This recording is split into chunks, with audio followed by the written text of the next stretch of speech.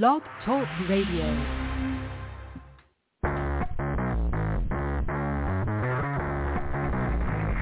Hello and welcome to Action Radio. This is Greg Penglis coming to you from the historic district of downtown Milton on the banks of the beautiful Blackwater River. And now let's get into Action Radio.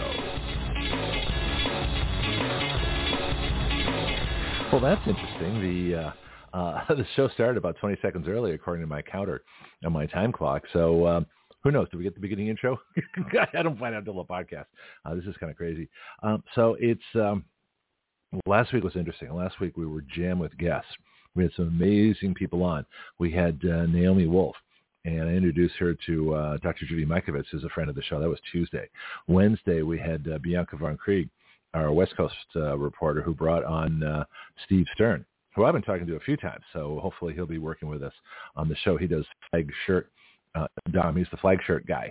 And so that was a great show. We had Jenna McCarthy on Friday. We had Jason Shepard on Thursday.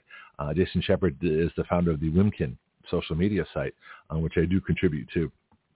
And we had Jenna McCarthy, who wrote the book with Dr. Pierre Corey, The War on Ivermectin. And it's interesting that Suzanne Summers just passed away. And I was talking to folks about this. Apparently her cancer came back. And if you've been reading Dr. Peter McCullough, Dr. Pierre Corey, and other folks, Dr. Brian Artist, a lot of people are coming out and talking about what they're calling a turbo cancer. So turbo cancer is, a turbocharger. It supercharges an engine by pumping mass amounts of air in it, especially at higher altitude, so it gets, sea level power.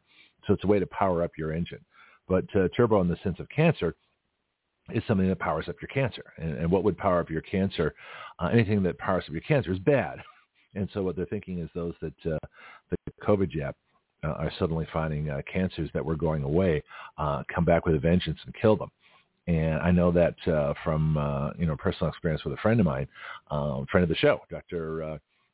Peter Pry, who was on for years, who had kidney cancer, and it was going away. It was fine. And then he got a COVID jab. 6 months later, he's dead. And I still feel that loss, and so this is personal to me. And so, I lose a friend, to cancer that, and I told him, I said, Peter, don't get the shot. I said, I have to. I've got to, things he had to do, right, for his job and stuff. He said, I have to do it. I'm like, no, you don't. I was like, 6 months later, he's gone. And so that's the kind of stuff that's going on right now. So it is fascinating to watch all these different events and different things that are happening in the world. All right, so we're back on radio. It's Monday. I just put a little note to myself here. Oh boy, it's Monday. I can do radio again. That's on live chat. So if you're not on live chat, please go on live chat. You can type in from anywhere in the world. Marco a lot of times joins us from the Netherlands. In fact, Netherlands listenership is kind of going up. It's interesting. So that's a good thing. Anyway, we've got a lot of things happening. Like I say, last week was all guests. This week I don't have any guests. So it's kind of nice, actually. I get a chance to to chat with you and talk about some of the major issues. Today's going to be an interesting show, I think. We have a lot of stuff to discuss. We've got our regular folks, Dorothy Diana with the Sex and Sensuality Report at 9 o'clock, and then Jonathan Mosley with the Legal Report at 8 o'clock, and that's Central Time. So if you're Eastern Time or some other time, it's going to be different, but that's the Central Time group that we have here. Now, for a few weeks before this, we had Jessica Rivera, who was reporting with us on different things that she found interesting. And so like I say, I like to let interesting people do their thing. And so now Jessica today is reporting for Right Side Broadcasting. She's in Iowa for the Trump rally. And so it's really great to be able to have folks like Jessica drop in and do some reporting and then go on and something with the large conservative media, because I'm hoping that they will help, they will actually report on us. In large conservative, that large conservative media will take us growing folks that are totally suppressed. They're suppressed too, but they're bigger, and we'll be bigger too. It's just a matter of time. I got something to announce tomorrow, which I'll tell you in great detail. I just don't want to do it yet. One more thing to do in advance, but I got some big news coming up. All right, so let's get into the main topic, which is today the CCP. The CCP, that is the Chinese Communist Party strategy to cause 4 wars for the U.S., one with terrorists. Okay, so last week, I'm looking around. I'm always looking for the most intelligent people I can find with the greatest analysis, especially if it's different than what everybody else is saying. I'm watching Steve Bannon. I'm watching The War Room, which I do after the show a lot of times. And this guy comes on, Joshua Phillip. Never heard of this guy. He's in Epic Times. My only problem with Epic Times is they require subscriptions. And if I subscribe to every news service that I wanted to, it would cost a fortune. So I can't do that. But I do have a vast collection. I have a whole file on my computer dedicated to different, conservative websites, news services, magazine, all kinds of things like that. And a lot of times, especially with the New York Times and Washington Post, they want subscriptions too. So what you can do to save money is just put the title of the article, just make that a search, and you'll find that a lot of reprints in other places don't charge you. Nothing against paying for news. I don't have a problem with that. I'm looking for advertisers here, but if like I say, for small stations, when you get too many, it can be a bit of a challenge. Anyway, that's how you do that. So anyway, I'm watching Steve Bannon. And hopefully we'll be on his show actually at some point. I'm looking at that as well. And I'm watching this guy, and he's got an analysis that I've never heard. And he's talking about that the Chinese Communist Party, met with the Palestinians, Hamas, before they attacked Israel. And of course, everybody's focused on Iran, which I'm sure funded it. And I've got articles saying they funded it, they planned it, they gave the go-ahead, they trained them. And speaking of training, where did Hamas learn to fly those, aerial go-karts? Where did they learn to do that? Now, there's got to be a terrorist training camp somewhere. It wouldn't be in Gaza because Israel would see it, right? Probably not in the Golan Heights. I can't imagine you can go online and look for the Hamas paragliding club and find it somewhere. That's not going to happen. So where did they learn to fly paragliders? If I can make a little note to myself here. So this will be like a Jonathan question. We'll ask him when he comes on. Where did Hamas fly paragliders? I don't think they're called paragliders. I'm not sure exactly what they're called. But they got like a parachute on top. Let's call them paragliders for now. Usually I think a paraglider is actually a non-powered thing. Pianki talked about that too. He was on the show talking about that at one point.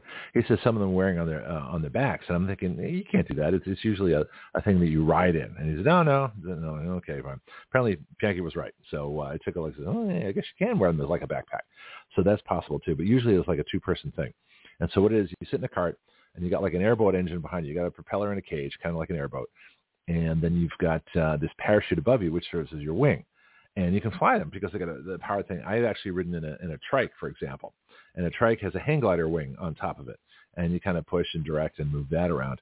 And so I forget what they're called, weight shifting flying or something like that. Anyway, I prefer an airplane with regular wings, regular controls, all that kind of stuff. So looking to start flying again here at some point soon. Anyway, so where they learn to fly paragliders? There had to be a training camp somewhere. I mean, no one's looking into this. I want to know. I want to know where. I mean, who trained him out? Did they train in Iran? Does Iran have a paraglider flying club? The terrorist training for paragliders? Somebody had to teach these folks. Okay. Hamas in Gaza is not what I call a technically sophisticated, military force. A bunch of terrorists who behead, babies. I mean, they're horrible, disgusting people. So, which leads to the next question.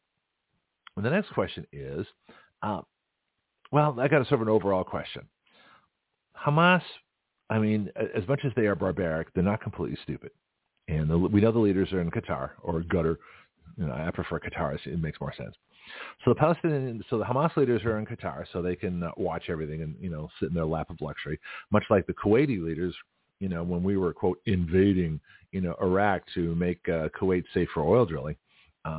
Their leaders were on the French Riviera, and Monaco partying up while we were doing, their work for them kind of thing, which is really stupid.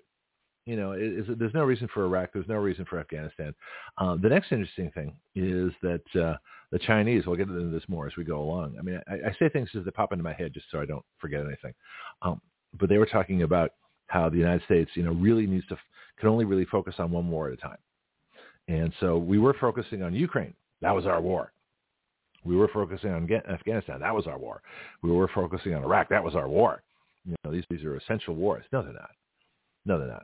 And God bless the people that serve, but no, there was no reason for Iraq, Afghanistan, Vietnam, or Korea for that matter too. The only reason there were wars there is because the United Nations separated the countries into North and South. So the problem is not the war. The problem is the United Nations, because they're the ones that caused the problem. Anyway, back to this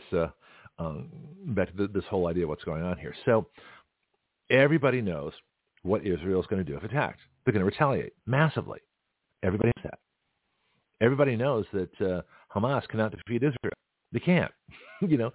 So why would Hamas do this? It's bad enough that they attacked Israel, but they did it in the most brutal fashion, medieval biblical style, barbaric warfare. This is like, goes back to Roman legions conquering, Carthage, place like that, with swords. This is that kind of barbarism, or like all the firstborn men are, boys are killed, right? That kind of thing. That's what we're talking about here. So Hamas goes in and does this, ancient biblical, Roman, Egyptian, Greek, well, I don't think the Greeks get it, Persian. Yeah, Persia. Oh, that's an interesting country, Persia, which is now Iran, right? So they did this old-style massacre, of people in the most barbaric way possible. And the strangest thing was that they videotaped what they were doing. Not only that, they took the phones. I heard this over the weekend. They took the phones of their victims, got to their social media accounts, and showed all their friends and family their own murder.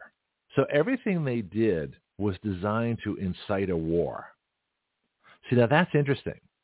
So if you're a group of terrorists, you want to commit your acts of terrorism and get out so you can commit more acts of terrorism.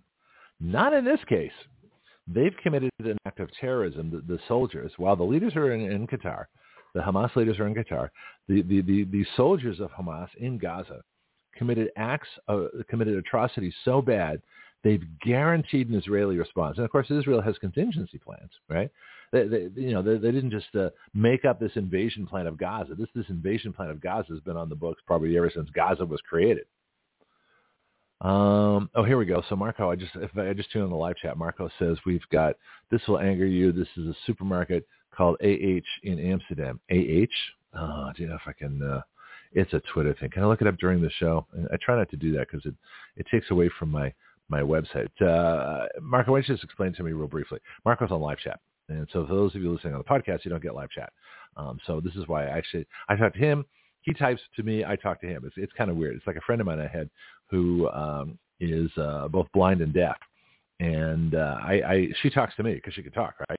But I type to her on a thing that does it's a Braille machine. It pops up these little dots so she can sort of, read what I'm saying. It's funny. So there's a person that can see and hear and talk, me, does the typing, and the person that can't hear and can't see does the talking. It's really interesting communicating. All right. So, but back to the point. Back to the point here. So Amsterdam. Well, Amsterdam's a liberal, progressive city. I'm sure. Do you guys have like the Palestinian, paragliding club? I mean, this is Marco. I don't know at what point Marco tuned in. I was talking earlier about who taught Hamas to fly paragliders and to shoot from them. That's a skill. Okay, you got to practice that. And so this they had to. So where's the training camp? I'm sure it's in Iran somewhere, but I just find that interesting that, with all the satellite technology and all the things that we watch and all the terrorist camps we're supposedly monitoring, I kind of missed this one. So, which goes back to our other point. So back to the story. So Hamas barbarically attacks Israel and doing something where the response is absolutely known. Everybody knows what's going to happen next. Israel's going to invade Gaza. Everybody knew that. All right. Israel already has plans to invade Gaza. Everybody knew that too. Okay. So we're still too predictable here. Why are these things happening? And so these people know they're going to get killed. So then the next thing is Israel says to evacuate because we're going to come invade. Of course, Hamas says, no, stay. Please stay. Die for the cause. All right.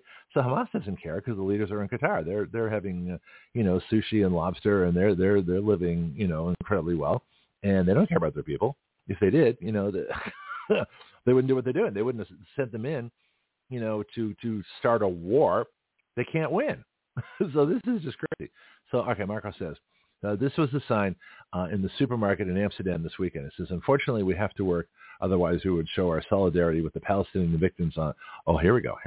So this is in Amsterdam. All right, this is direct from Amsterdam.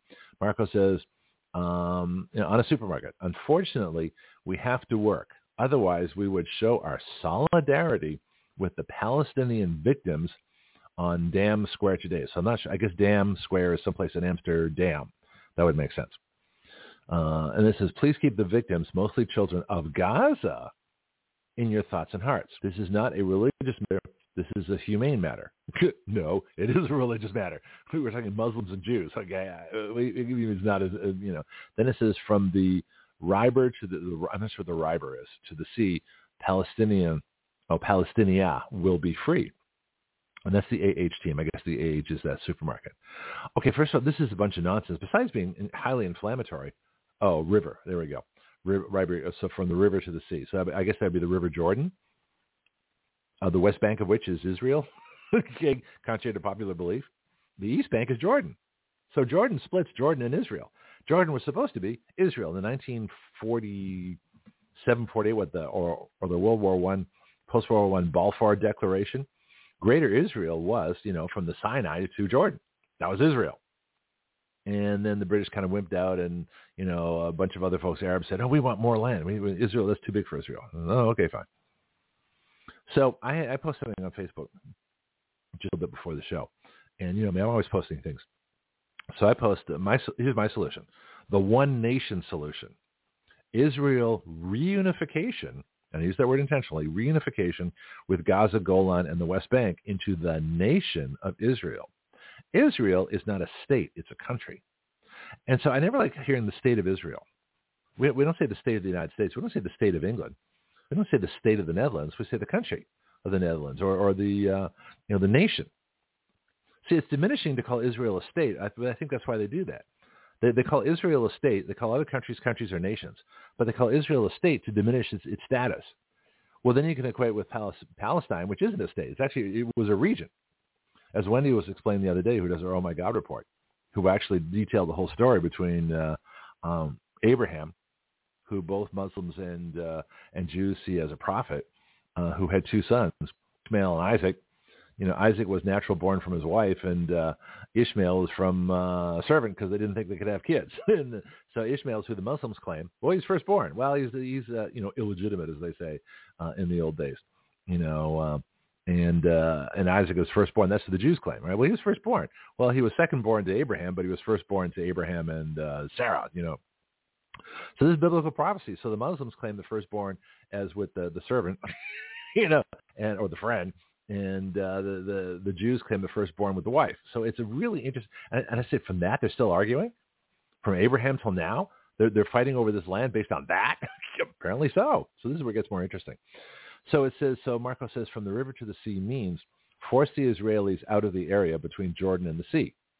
Okay, well, that's not going to work because that is the entirety of Israel. So my solution is just the opposite, all right? And I wish Israel would start saying this, and I wish Jewish would start saying this, and I wish everybody would start saying this. We don't need a two-state solution. We need a one-nation solution. My one-nation solution is the reunification, okay? So in other words, the reason I use the word reunification is that implies that this was part of Israel, okay, which they gave up, stupidly. So Israel reunification with Gaza, Golan, that's the Golan Heights, and the West Bank, into the nation of Israel. Israel is not a state, it's a country. Okay? So the solution to the problems of Israel are very simple. Israel reunifies into Israel, Gaza, the West Bank, and the Golan Heights. And then we proceed from there, people. That's how you do it. Now, what about the Gazans? What about the Palestinians? Well, Palestinians are I guess, refugees from Ottoman Turkey from World War I. And there's plenty of places they can go. Jordan and Egypt would be the first two that come to mind. Egypt because it's connected to Gaza.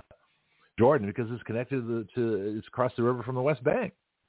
So there's plenty of places for Palestinians to go. Or Palestinians can, as a lot of Palestinians have chosen to do, live peacefully in Israel. Why? Because life is better than under Hamas and Gaza.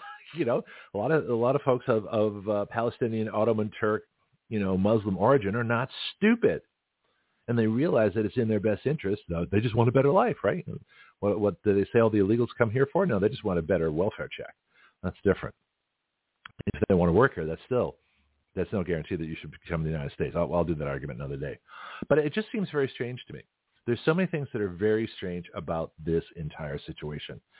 They planned this attack for months. We didn't know about it. Really? And now we find out this guy, Robert Malley, we have an Iranian spy who runs this, Iran initiative. I'll get to that probably later on this hour. Which is designed to make Iran look good. We have more foreign lobbyists in our country than we have, I think, much of anything else in terms of foreign, folk, in terms of foreign, people that are actually, probably more foreign lobbyists than we have State Department. That's probably a good comparison. Anyway, so Marco, what do you think my one nation solution? Israel reunifies Gaza, the Golan Heights, and the West Bank, and so this is Israel. This is what Israel is. Okay, this is what we say it is, and that's what the United States did. We the Monroe Doctrine. Now that I think about Monroe Doctrine, said it is a vital interest of the United States to maintain from the Pacific Ocean to the Atlantic Ocean that the Northern Hemisphere, where we are, North America, that's us. It is our vital interest to keep that American. The Monroe Doctrine. So Israel needs the equivalent of the Monroe Doctrine. Call it the Meir Doctrine, for Golda Meir. Or the Ben-Gurion, David Ben-Gurion, the Ben-Gurion Doctrine, whatever they want to call it. They need the equivalent of the Monroe Doctrine. This is our land. This is our vital interest. This is biblical. This is prophecy. There is no Palestine. It was an arbitrary thing created by the British, for a region. It's just how they described an area that was originally Ottoman Turkey. Okay, so that's it. So how come the Turks don't take, hey, these are your folks? Why don't you take the people that are calling themselves Palestinians? That's like United States, like Wendy says, that's like people in the United States calling themselves Southerners. I am from the South, okay? This is where it is. But it's not a nation. I mean, it tried to be, during the Confederacy, but that's a different story. But so Israel needs a Monroe Doctrine. That's never come up in conversation. All right. So what are we leading to? Let me go over some of my questions here. So why did Hamas attack in such a violent and brutal fashion and take videos and pictures knowing Israel would invade? Next question I wrote down. Why has Hamas not made any specific demands like with most other terrorist actions? Okay, here's the thing too. So this is my next question. Why has Hamas not made any specific demands? Okay, most times terrorists say we are going to attack you unless you do X. Yes, they want Israel destroyed. Everybody knows that. It's in their constitution. But that's a general thing. So did they, is this in retaliation for anything? We are attacking Israel because Israel did X. I could be wrong, but I don't think of anything. Nothing comes to mind.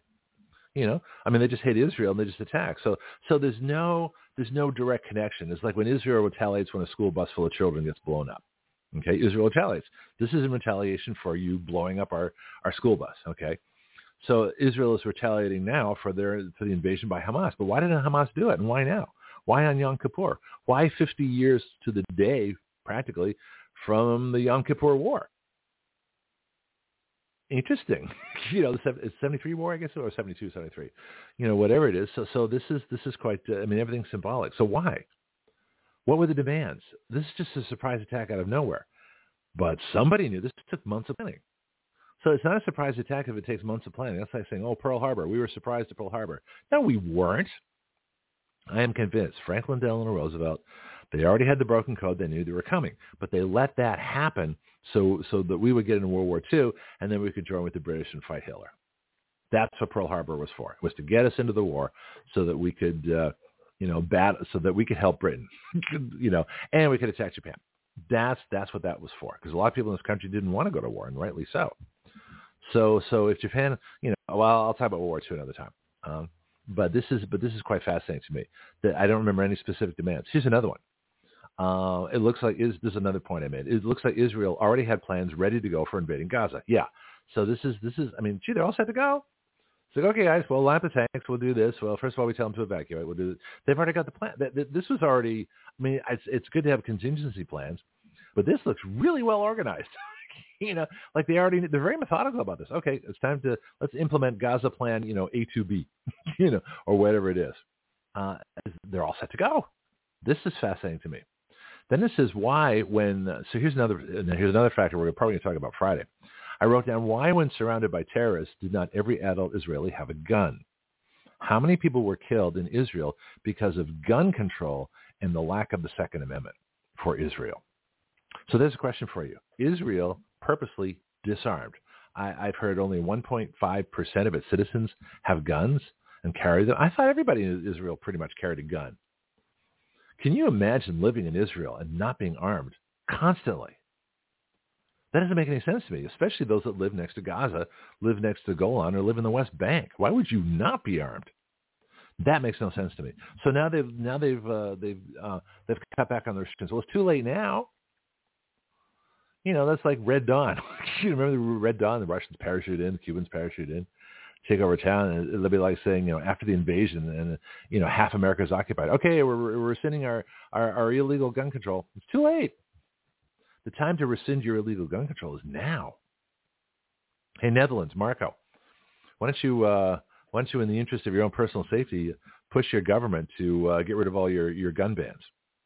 I mean, this would be a great time for people to own privately armed firearms. If any country that has a Muslim invasion, with a whole bunch of Muslim immigrants that are not assimilating, that are there to make their country Muslim, yeah, I would arm the Christian population. Let's be perfectly blunt. Christians, you better take up arms. You just better. And that will deter any aggression. If people know, if terrorists know that most people in a nation are armed, it's going to be a little tougher to do stuff. Anyway, so I think I've always said gun control kills.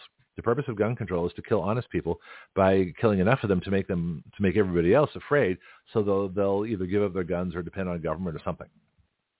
It's all psychology, psychological warfare, psychological operation. So anyway, so how many were killed because they have gun restrictions? That's a question. Here's another question. I wrote down, where are the special forces, the elite? I always call them the elite. FBI hostage rescue team. So we don't have. In fact, they've cut back on our special forces. Now, granted, you're not supposed to say ahead of time when they're going in. That would be stupid.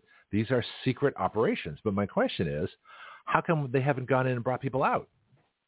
This is where Trump would be saying, yeah, the hostage rescue team brought home 20 hostages today from tunnels, between Gaza and Israel. That's what Trump would be saying at this point, because they would have gone in and done it. Okay. Not Brandon. Brandon wants a ceasefire. Obama, Brandon, the Obama Brandon administration are like all for Hamas. And they're still giving money. They're still, the $6 billion, I think, is still going to Iran. As well as all the weapons they gave the Taliban, when they surrendered. Anyway, so this is quite fascinating. So all of our hostage rescue. Blah, blah, blah. What did I say? I'm not going to. That was weird. Spoonerism, reversing words, or something like that. So the FBI, which is not supposed to operate internationally, does. They've got terrorist things all over the place. So it's really quite interesting. It's how this is all working out. Anyway, so that's the question. So we have special forces, right? Now, was there a stand-down order like there was at Benghazi? I know there were stand-down orders. I got 2 calls from military people confirming that there were stand-down orders. That's why we didn't rescue our people in Benghazi. All right. So why aren't we rescuing our citizens here? How come the media isn't screaming? 27 hostages need to come out. Well, I think we've lost 27 people. So how many Americans are being held hostage? And why don't they know that? And where are the efforts to get them out? The press should be screaming, hey, when are the Americans coming out? What's going on? What you doing with our people? Not doing that, because it's groupthink. They don't care. The group is what's important, not the individual. Here's another question. What is the FBI, DOJ, KGB, which I basically call the same thing, doing to infiltrate Islamic terrorist groups in this country? Or are they considered friends and America First Patriots are the real enemy? So there's a meme going around, in which I post on my Facebook page, which I'm still under restriction, by the way, but I don't care. I'm still doing stuff, right? And so it talks about the FBI. So an FBI agent goes to an Antifa and a Black Lives Matter rally where property is being destroyed. It's a riot, right? So you get a BLM Antifa riot going on. And the FBI comes up and says, have you seen any MAGA Republicans here? It's really kind of funny, but it's kind of tragic too. Oh, I think Marco just typed in a comment. So Marco's, slight interruption there. Okay, back to the show. So there's a question. So we have an FBI, and we have a DOJ. We have a basically what I call the FBI KGB. We have 17 intelligence agencies. Has anybody reported on any of the Islamic terrorist groups in this country? Where's the Southern Poverty Law Center that's always there, for a quote, an American militia group that wants, oh my God, the Constitution to be enforced. Oh no, the Declaration of Independence to be honored. The Bill of Rights to to be enforced. They consider that terrorism. When the Bill of Rights is a terrorist document, you know that the government's really screwed up. And, of course, they're illegal, so that's why they do it. But nothing's coming out. Nothing's coming out of our intelligence agencies about potential threats in this country. Go armed, everybody. Go armed. Everywhere you go armed. Just do it. Now, in the leftist states, you can't do that, so they're going to be the targets. Okay, so let me be really cynical, and hopefully I'm wrong. But if you were a terrorist, where would you? We should do a show on that just to scare people. If you're a terrorist, what targets would you attack? Well, you'd attack the targets where people don't have guns. New York, Los Angeles, Chicago. Oh, here we go. So Marco says, Biden is sending the stormtroopers to the Trump supporter. Now, how would you not call that fascism? Well, I do call it fascism. Obama, Brandon are fascists. Fascists, leftists. What are Nazis? Leftists. What are communists? Leftists. What are socialists? Leftists. They're all for totalitarian government. So the idea that communists are left and Nazis are right is insane. Because you don't see the Nazis, preaching what conservatives preach, which is less government, lower taxes, individual rights. God gives us our rights, and government needs to be smaller and live by the Constitution. That does not sound like the Nazi platform to me, which is totalitarian government, totalitarian control of media, the final solution, killing all the Jews. That's the Nazi policy. So you can't equate the two. So it's really funny. So fascism, fascisti, like the Italian for a bundle of sticks together. In other words, an individual stick can be broken, but you tie a bunch of them together, it gets pretty strong. Well, that's the literal fascist, symbol, right? And so you had fascism under Mussolini. And we actually went over Mussolini's document describing Italian fascism. Everything's for the state. The state is the only thing that exists. The individual does not exist. That's fascism, right? From Mussolini's own document. And we did this a couple of years ago. I can do it again. But the difference between fascism, Nazism, communism, and socialism are minuscule. I think the degree of government violence is probably the difference. Socialism generally, I have not seen create violent governments, but the others have. Communism, Nazism, fascism, yeah, they did. So 3 out of 4 of the leftist isms kill millions of people, and 1 out of 4 of them, it just takes all their money and property. So it's really different. All right, let's get back to my multiple. I haven't gotten to my article, the main thing I wanted to talk about. So this is interesting. So that's all right. So here's the thing. Our Obama Biden, which I consider the same government, still planning to give Iranians nuclear weapons and billions of dollars. So as much as Anthony Blinken, our Secretary of State, former aide to Brandon, is talking about, we're with Israel, we support Israel, we're right behind Israel, they still haven't answered the question of the $6 billion. And not a single reporter has asked Blinken, hey, Blinken, are you still giving $6 billion in nuclear weapons to Iran so they can destroy Israel? Why you talk about being friends of Israel? I mean, that's the question. No one's asking it. Now, here's another thing, too. So the Chinese, the thing I'll be getting to here in just a little bit is that there's a Chinese high-level intelligence official said that in order for China to win a war with the United States, they want to give us 4 enemies. So we're so distracted and so depleted in arms and so demoralized and so confused that China could actually beat us militarily. So that's the plan. That's the four nation plan. Put us at war with 4 different groups, one of which is a terrorist group. Hey, what a surprise! And then we'll be weak enough that China can actually beat us in a war because they don't think they can otherwise. Well, you can't beat the United States in a war anyway because you can't invade by land because we'll kill you. There are millions of Americans with millions of guns and billions of rounds of ammunition. There's no way that another nation can occupy the United States. You can't do it. Can you nuke the United States? Sure. Those of us with our 45s cannot defend against a nuclear bomb or a nuclear missile. We can't do that, but we can defend against an occupying army. Who's going to occupy the United States? Nobody. Well, maybe certain parts of it, California, Michigan, Illinois, Massachusetts, New York, those states, but they have guns. Oregon, those states might get occupied. Do you think anybody's going to occupy Georgia or Texas or Florida or South Carolina, Arkansas, Tennessee? Hell no. You're not going to occupy those states. We're going to kill you. If an invading army, comes into, well, of course, we do have an invading army. Those are illegal aliens. That's a different story. That's a secret army, which is why they did it that way. But if an invading army came to the United States in uniform, this is why the Japanese never invaded the United States, because they knew better. They knew that they'd be killed on the beaches because every Californian, Oregonian, and Washingtonian with a gun, plus all the folks in Arizona, Nevada, Wyoming, North and South Dakota, New Mexico, Texas, they'd be on the California border too. They'd be on the we'd all be there with our guns. You can't invade this country. You can't hold it because everybody has a gun. Same thing with Switzerland. Why did Switzerland not get invaded by the Nazis? Oh, because they were neutral, Greg.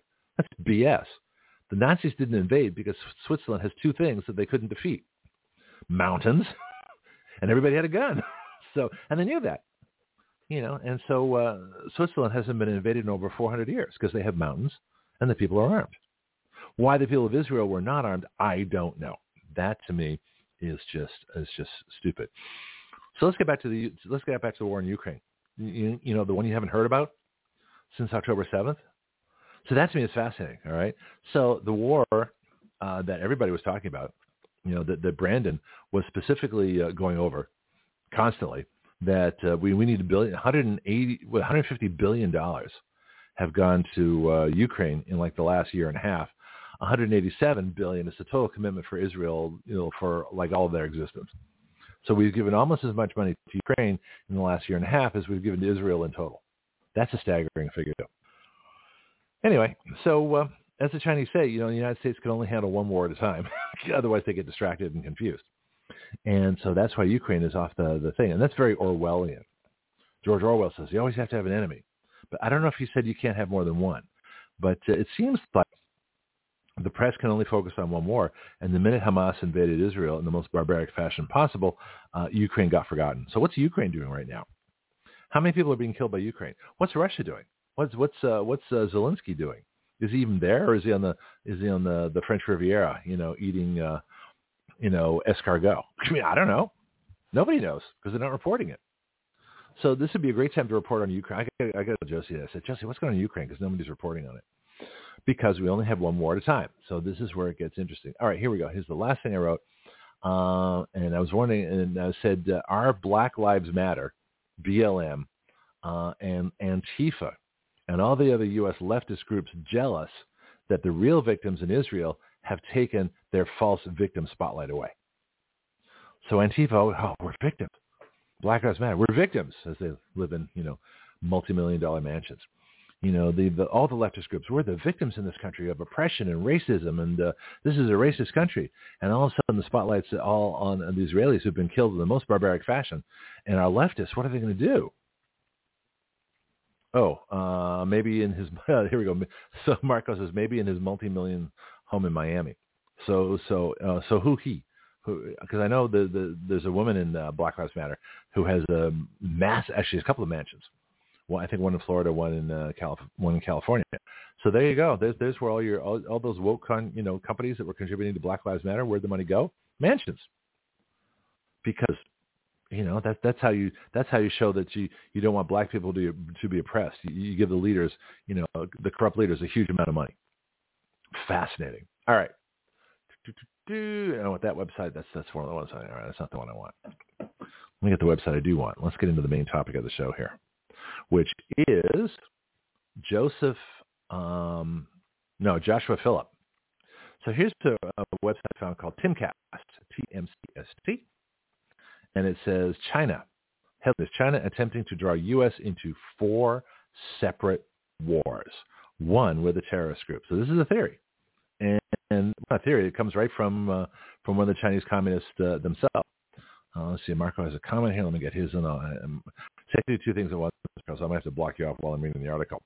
He says, was talking about Zelensky. He has property all over the world, including in the that'd be Crimea. Wait a minute. This is breaking. I need a source on this, and I'll copy it. Are you saying Zelensky has property in Crimea? Why doesn't that surprise me? Zelensky is a grifter. That's what they're accusing. I forgot who they also accused of being a grifter, but wrongly. But he's a criminal. Zelensky, a former comedian,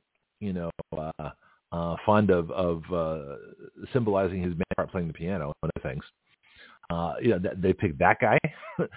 What would be the U.S. equivalent of Zelensky running this country? Who looks like a really awful entertainer? Who would be? I'm trying to think who would be daring and stupid enough. Nobody comes to mind right now. But just think of an awful entertainer. Not a clever one, but just a terrible one. We'd be better off if George Carlin were president. Speaking of comics, that would be brilliant. Anyway, so Zelensky has property in Crimea. That's hysterical. I got to write that down. Zelensky. We should get a picture of his home, actually. Zelensky has property. So all those American tax dollars, they're going to, so he's got property in the place that Russia is controlling right now. 20 minutes left before John gets here, so let me focus on this one article. Marco, stand by. Or you can type things. I'll just have to look at them a little bit. Published October 11th, 2023 by Adrian Norman. Again, it takes a lot of subscriptions to get to Epic Times, so I there are other sources like this. And he says, experts claim CCP, that is the Chinese Communist Party, may have played a role in the recent Hamas attack against Israel. What do you mean may? Noting that China formed a strategic alliance with Palestine, which is the relevant one, months before the assault. So, again, Russia's being used as a scapegoat. Russia is the hoax, okay? This is not a Russian operation. This is a Chinese-Iranian operation. So then the question comes up, how China and Iran working together? Well, they've got a 25-year industrial cooperative strategic agreement they signed. So they're working together quickly. Isn't that interesting? Against the United States.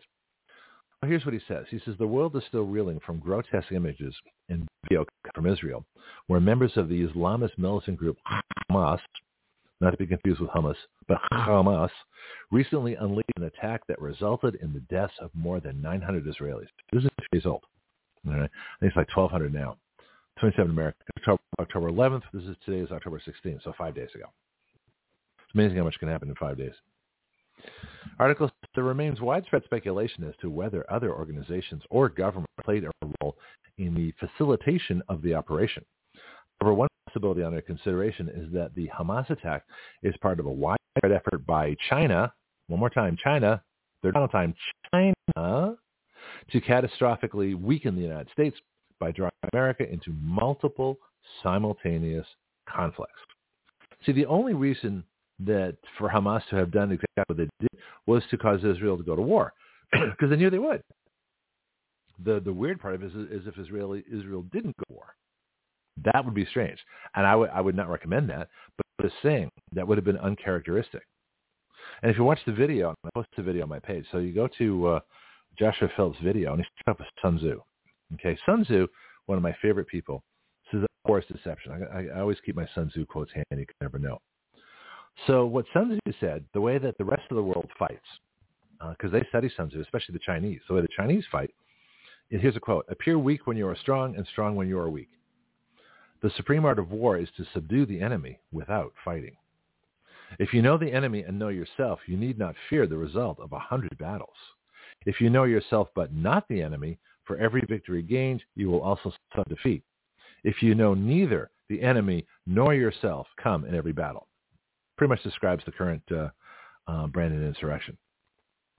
Sun Tzu said, let your plans be dark and impenetrable as night, and when you move, fall like a thunderbolt, which is the exact opposite of the plan, of the assessment that came out of Congress of all our weak points.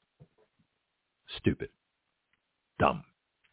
Then he says, supreme excellence consists of breaking the enemy's resistance without fighting. This is what China's doing. It's all strategic. It's all chess. To them, it's all chess. All right.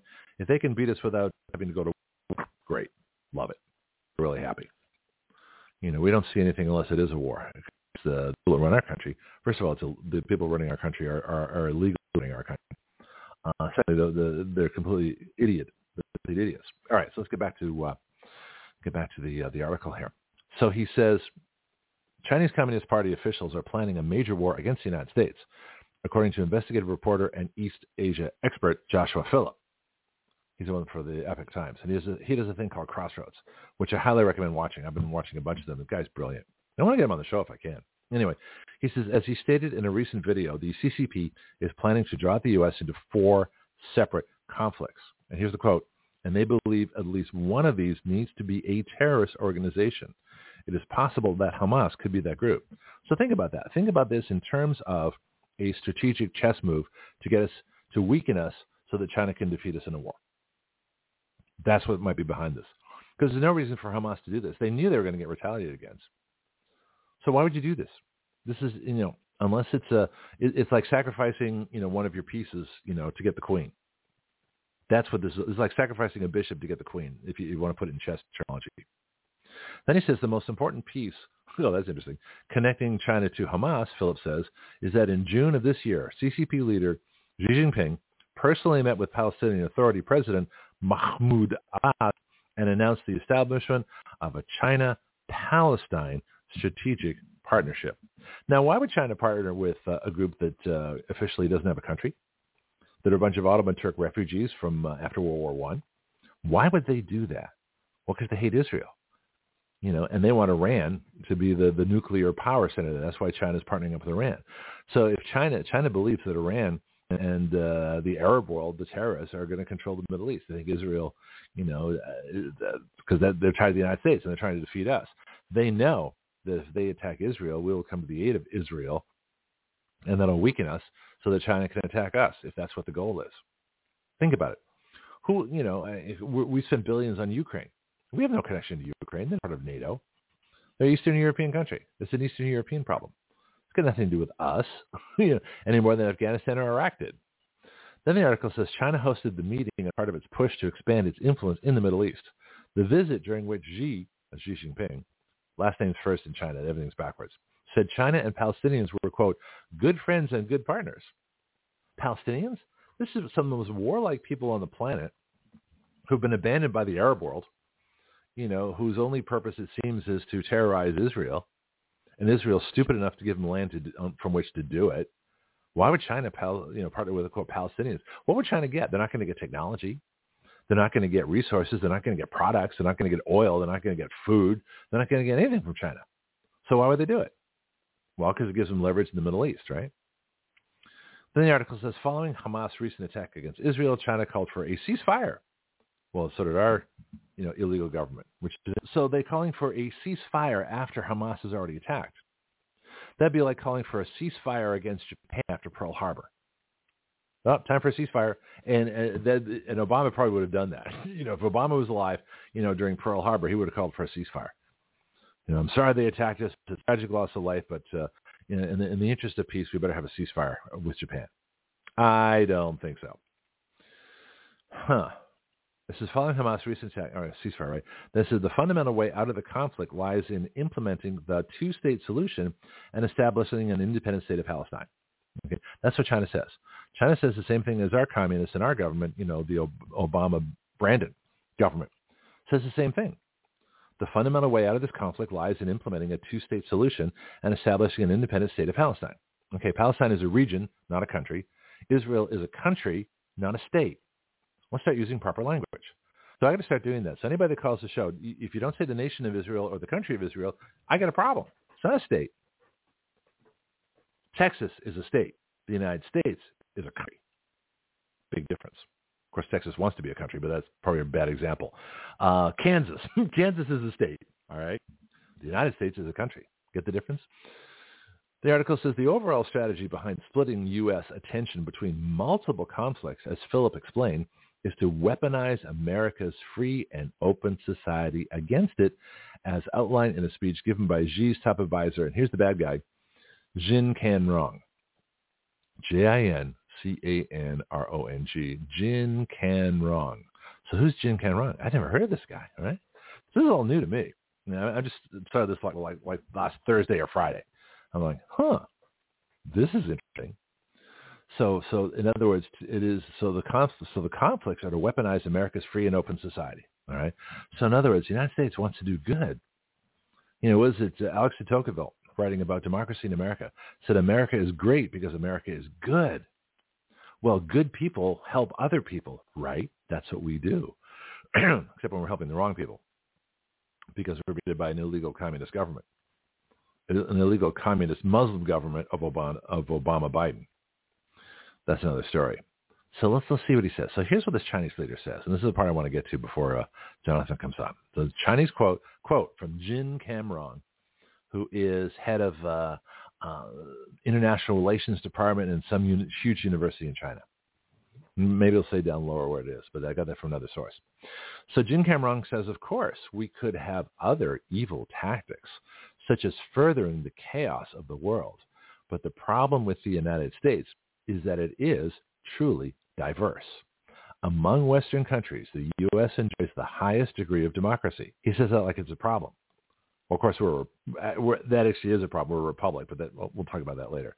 He says the U.S. enjoys the highest degree of democracy.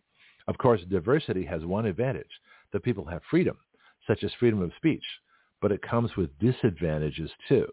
It is very difficult for the people to come to a consensus. Well, we like that. We don't have, it's easy to come to a consensus in a communist country. They tell you what to say and what to think.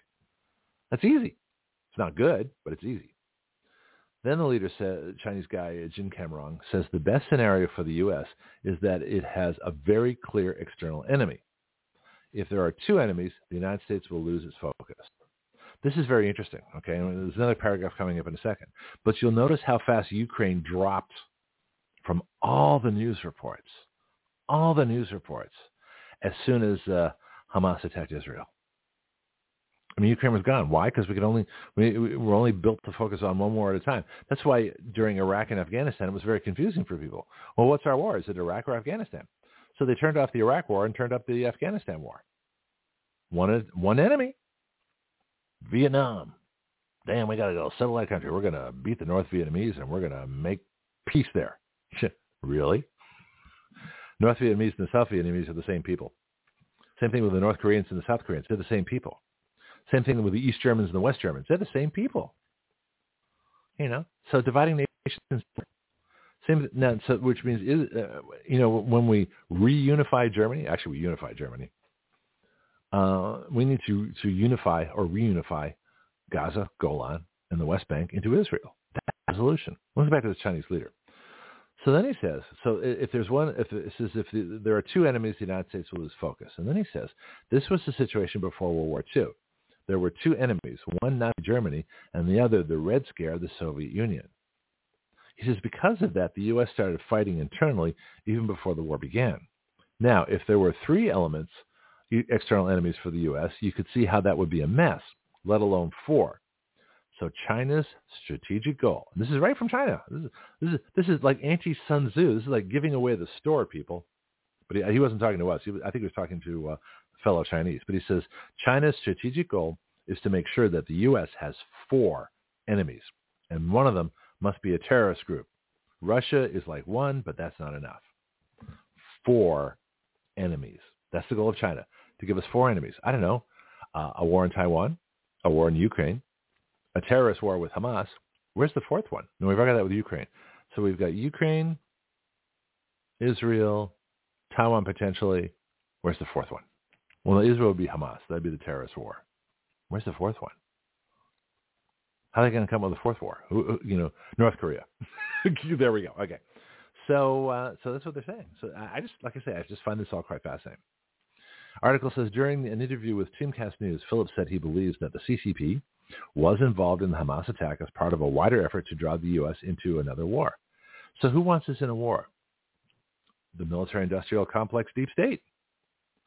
Nikki Haley, Lindsey Graham. We have to go attack Iran.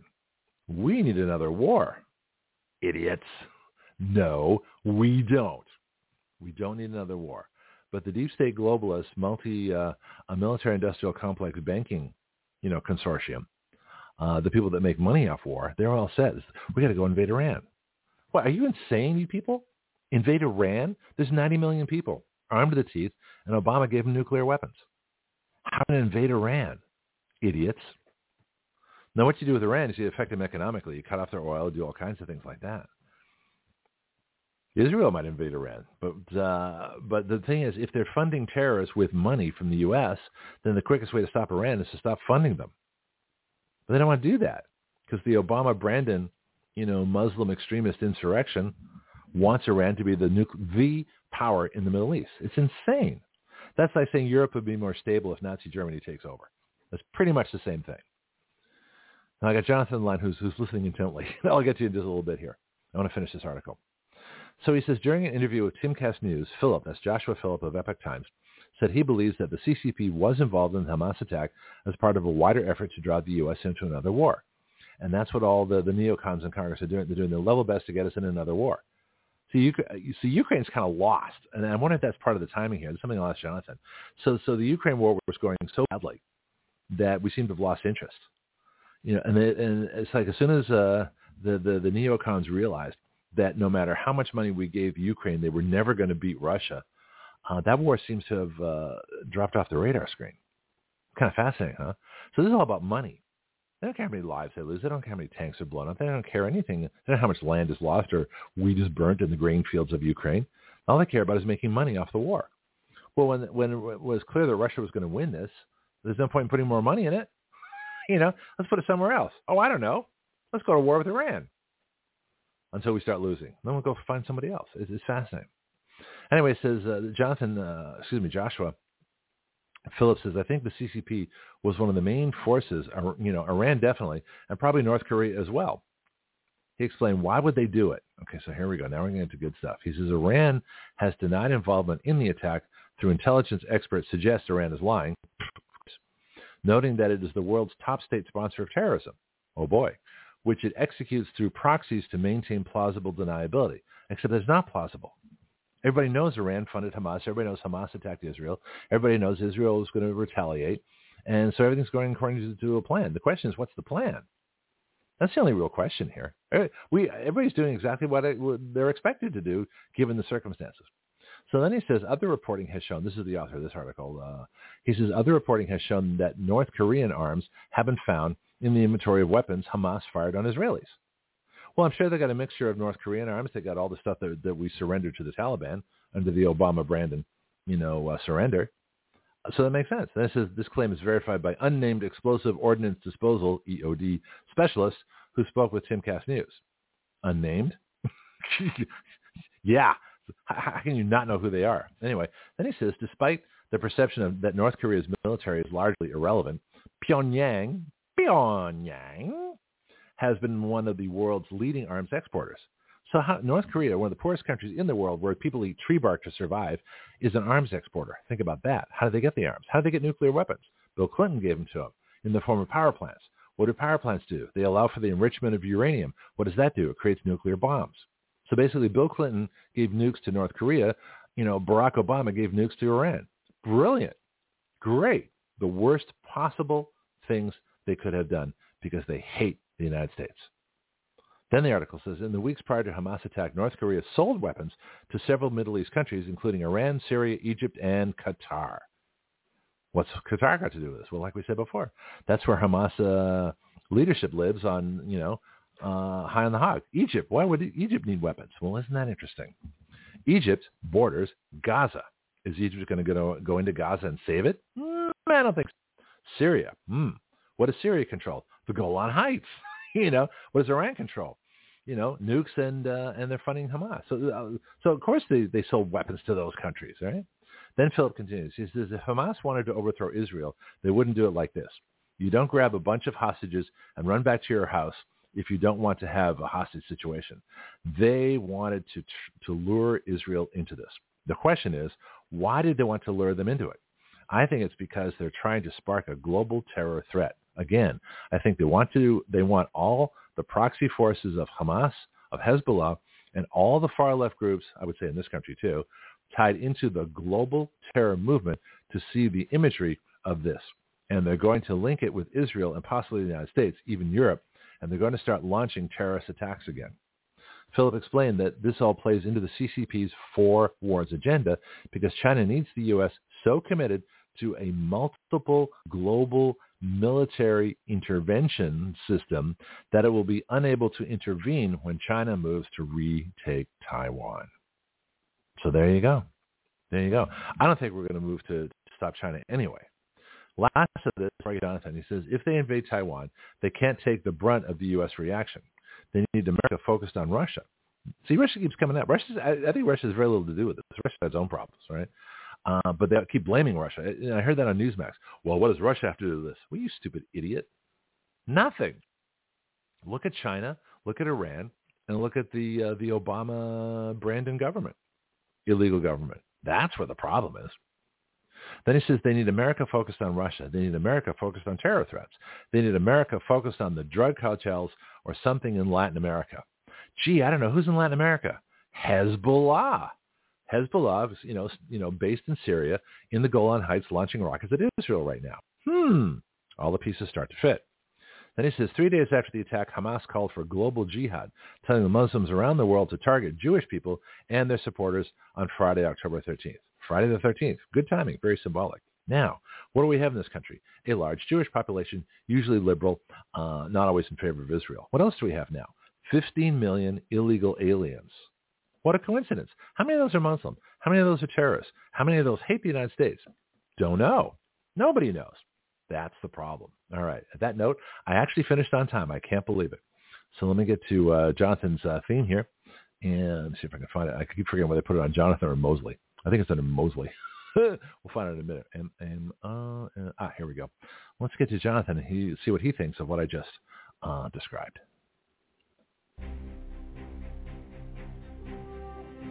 What is the law? Are we under the rule of law? Does that mean those who make the laws rule us? Aren't we under the consent of we the people, where we write the laws we consent to be governed by and rule the government? Who is the law? Is it the Supreme Court, the President, the Congress, the states? Can you take the law into your own hands? Is there any time the law isn't in your own hands? In a country under a coup d'etat and a stolen government, there is no law, but there are a whole bunch of things being done in the name of law. And now, with this state of confusion and contradiction, let's try to find a way out together by using the law. Because if our government of the people, by the people, and for the people means anything, it means we the people are the law. And now to try and make some sense of all this and use the law as it was meant to be used to find our way back to freedom, it's time now for the Legal Report with Jonathan Mosley. Yeah, a little off track, but I think it's worth a diversion to sort of get into this and figure out, is this a real strategy? And how do all the illegals play into it and everything else that's happening? Jonathan, what do you think of my chat so far? Well, I checked in a little bit at the end there just to keep an eye on you, not to be too early. But no, big stuff. I mean, us get distracted. What are you talking about? What did you say? What did you call it? Getting off track is our superpower, as they say. Oh, it is. Yeah. Anyway, so no, it's very disturbing. I motivated by some of these things, I found myself looking up Anne Frank, and there's a Hulu series I hadn't. There's the movie about Anne Frank, but apparently there's a mini series about everybody else around her.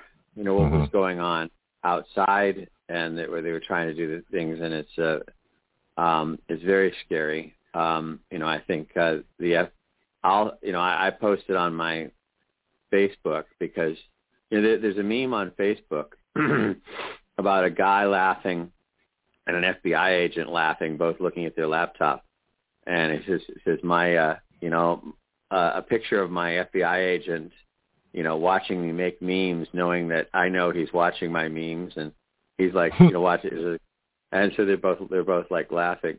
Anyway, you should share that with our comedy group. Yeah, that'd be a good comedy group. Yeah, I should. But anyway, the thing is that they get to the point where I figure they need to know it, but I think we've gotten to the point where the FBI has become the people they were supposed to be protecting us against. And we have met the enemy, and he is us. Pogo. Remember Pogo? Yep. Yeah, that's exactly. Oh, yeah, my brother used to love Pogo. That was the famous panel, was that we have met the enemy and he is us. So the FBI have become the domestic terrorist force. They become the KGB. They become internal security. Now the question is here's a question for you. Is the FBI recruiting Islamic terrorists to stage acts of terrorism against this country and then blame, Republicans, militia people, America First, MAGA, things like that? Are they going to do a Reichstag fire? How's that for a question? Well, I don't know if I would put that at the FBI's door. Remember, when we talk about, like, people say, well, Ray Epps, people deny that he's working for the FBI. I mean, why are you making laughable. That so specific? Yeah. It's like saying, were you driving away at high speed, from the bank robbery? It's like, I was not driving a green car with a missing tail light running at high speed from the bank robbery. But why are you being so specific? Why do you we ask you, who is Ray Epps? And he says, oh, he was definitely not working for the FBI. Oh, who was he working for then? It's like the advanced denial. There's a psychological word for this, I'm sure, because they're denying things that they already know are true. And they're so focused on the things that they know are true that they want to hide that they actually reveal them by mistake. Exactly. There's a great Facebook video, and really, someone should do an intervention and get me away from the cat videos. But that's not my problem. Mother, you'll have to deal with that. There's this mother who plays. She's a better journalist than most journalists, and she does these fake news reports using like fake microphones, like a shampoo bottle or something like that. Who is that? But she sounds better than most journalists in doing it. So she reports on the the brown liquid in the den, and she says that the 4-year-old, when asked about, weren't you told not to take the chocolate milk out of the kitchen? The 4-year-old says, I did not take my chocolate milk into the den, Mommy. Not knowing, which the woman says will be used at his upcoming trial. The very specific, the very specific thing. So yes, and there's some news there that I think needs to be talked about. Mm-hmm. Of course, I'm supposed to be talking about the difference between, the intersection of politics and law, but how can you ignore all that's going on? This is going to affect us because what suppression of laws are they going to do? Are they going to start saying are they going to have extra gun control laws? Even though I think everybody should be armed right now. I think everybody should be armed anyway, but especially now. And so what measure of repression is going to come from this? There is a legal aspect, and there's also the question too of the Gaza Act, which I want to talk about that too. Did you read that? The Republicans have preemptively said that Obama Brandon can't bring in a bunch of Palestinians like they brought in 100,000 Afghanis, to sort of water down our country. Well, that's true, and that's good. It is a problematic thing because we do need to get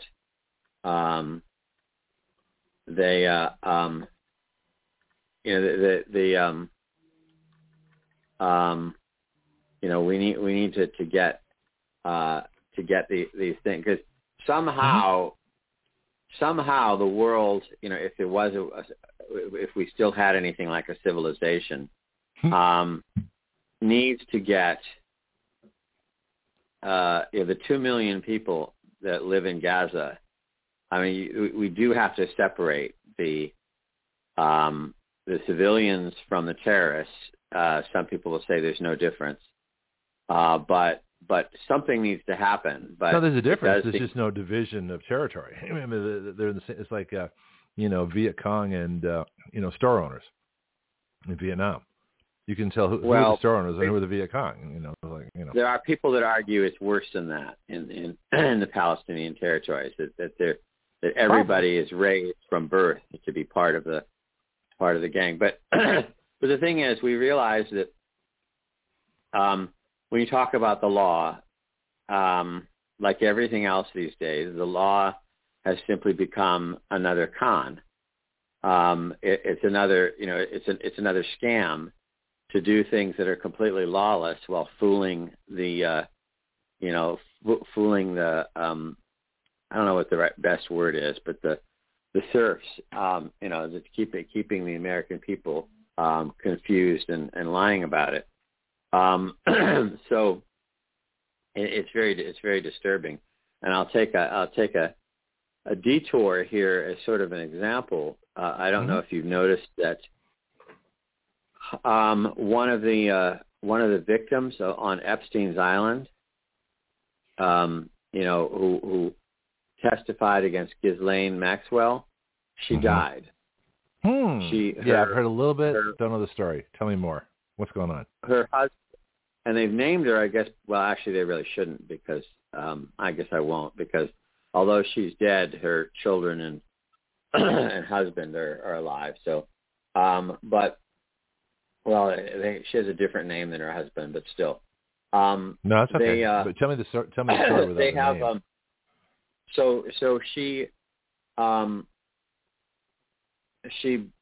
she's married now.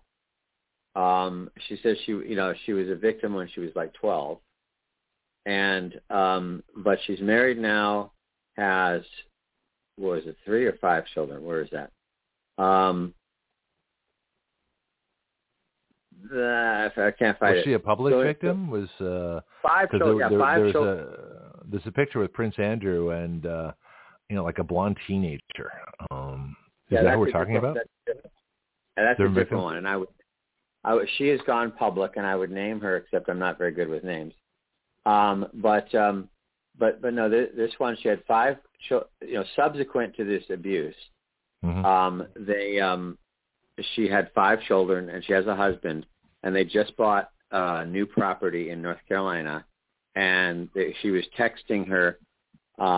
They were texting her mother. She was so excited about moving to North Carolina and starting a new life. And then she's found unresponsive in a West Palm Beach hotel.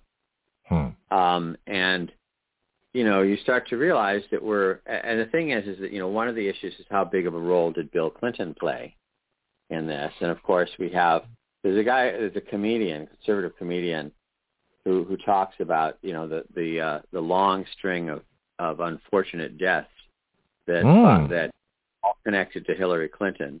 And then he screams, and then he says allegedly, and he makes a big joke about the fact, and the crowd laughs. He says, allegedly. This is because I don't want to end up a victim of a one-car accident, right. And and they're going to find me like this. And then he says, allegedly. So he turns allegedly into like the point of the joke. So here, it's just, you start to feel like, we're living in a country run by the mafia, not the literal Italian mafia that we know of. No, the political mafia, the state mafia. We're like the store owners, in the streets taken over by organized crime. Yeah, protection rackets. We'll protect you from those enemies out there, but it's going to cost you everything. Yeah, but you better pay it, or we're going to, or something will happen. Something bad might happen. Yeah, and that's pretty much what you were talking about before in a fairly sophisticated way. It's raise your taxes, and we'll protect you from these imaginary enemies around the world that we created to scare you. Yeah. We'll create the problem, and then we'll protect you from the problem that we created. Well, it's fascinating. I've done this timeline before, but in 1945, the UN was created, and the first thing they did was split Korea into North and South on the 38th parallel. 1950, we're at war. 1953, that war stops. It doesn't end. It just has a ceasefire. Well, what happened the next year in 1954? Vietnam was split into North and South. What a surprise. Well, the French start going in, we start going in. The war happens there for a long time.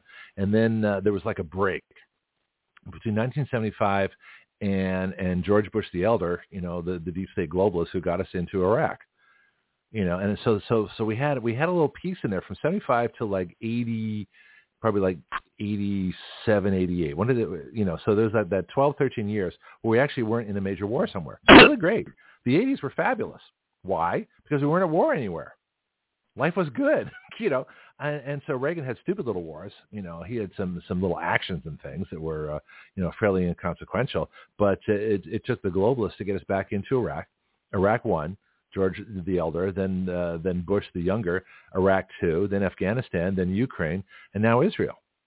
So the only peace we've really enjoyed was the end of Vietnam in 1975 to the beginning of Iraq, which is probably 88, 89, somewhere in there. That's it.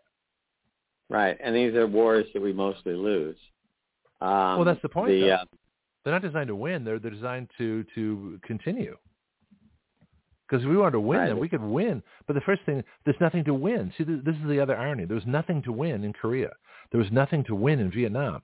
Because those people were the North Vietnamese and South Vietnamese are the same people. They're Vietnamese. There's nothing to win. There was nothing to win in Afghanistan. Nobody wins in Afghanistan. Everybody knows that. The Russians didn't. The British didn't. We didn't. Everybody knows you don't win in Afghanistan. It's a bunch of tribal goat herders with 5-year-old wives. You don't win there. There's nothing to win. So one way to spend money. Go ahead. One way to look at that is that we, in general, the professional nitwits who infest Washington D.C. There's a scene in Star Trek 1, the worst movie ever, and I'm in Star Trek, where the robot talks about the carbon-based units who infest the Enterprise. Well, we have that in Washington D.C. They have the spineless jellyfish creatures who infest Washington D.C. But anyway, the point is that they think about war and all these issues in certain very, very narrow assumptions, in certain models. Mm-hmm. More or less what you could have learned watching war movies on Sunday afternoon as a teenager growing up. And so the idea is that you capture the capital, mm-hmm. and the rest of the country comes with it. Mm-hmm. I don't know if that's what you're alluding to, but I would riff off of what you're saying there, that you capture the capital of Afghanistan. The rest of the country doesn't come with you. There is no center of gravity. There's nothing there. It's like capturing jellyfish. Yeah. Just like you say, if you capture a starfish and rip off its leg, what does it do? You don't have it. It grows a new one. So there's nothing to do there. But that first hour was pretty intense. I mean, I covered a lot of ground. But one of the biggest questions is everything's predictable. Why would Hamas go attack Israel in the most brutal fashion possible and show videos? In fact, take phones. They actually took phones of people, videotaped their murder, and then showed it on those people's own social media so their friends and family could watch them being killed. Why would you do that if you weren't trying to inspire a war? Because Hamas knows they can't beat Israel. Right. They know this is going to infuriate Israel. They know Israel's going to retaliate because they already have plans for taking over Gaza. They are going to take over Gaza. This is all known. Everybody knew this was going to happen. So why would they do it? Well, I don't know the limits of self-delusion, especially mm-hmm. Religiously inspired self-delusion. Mm-hmm. But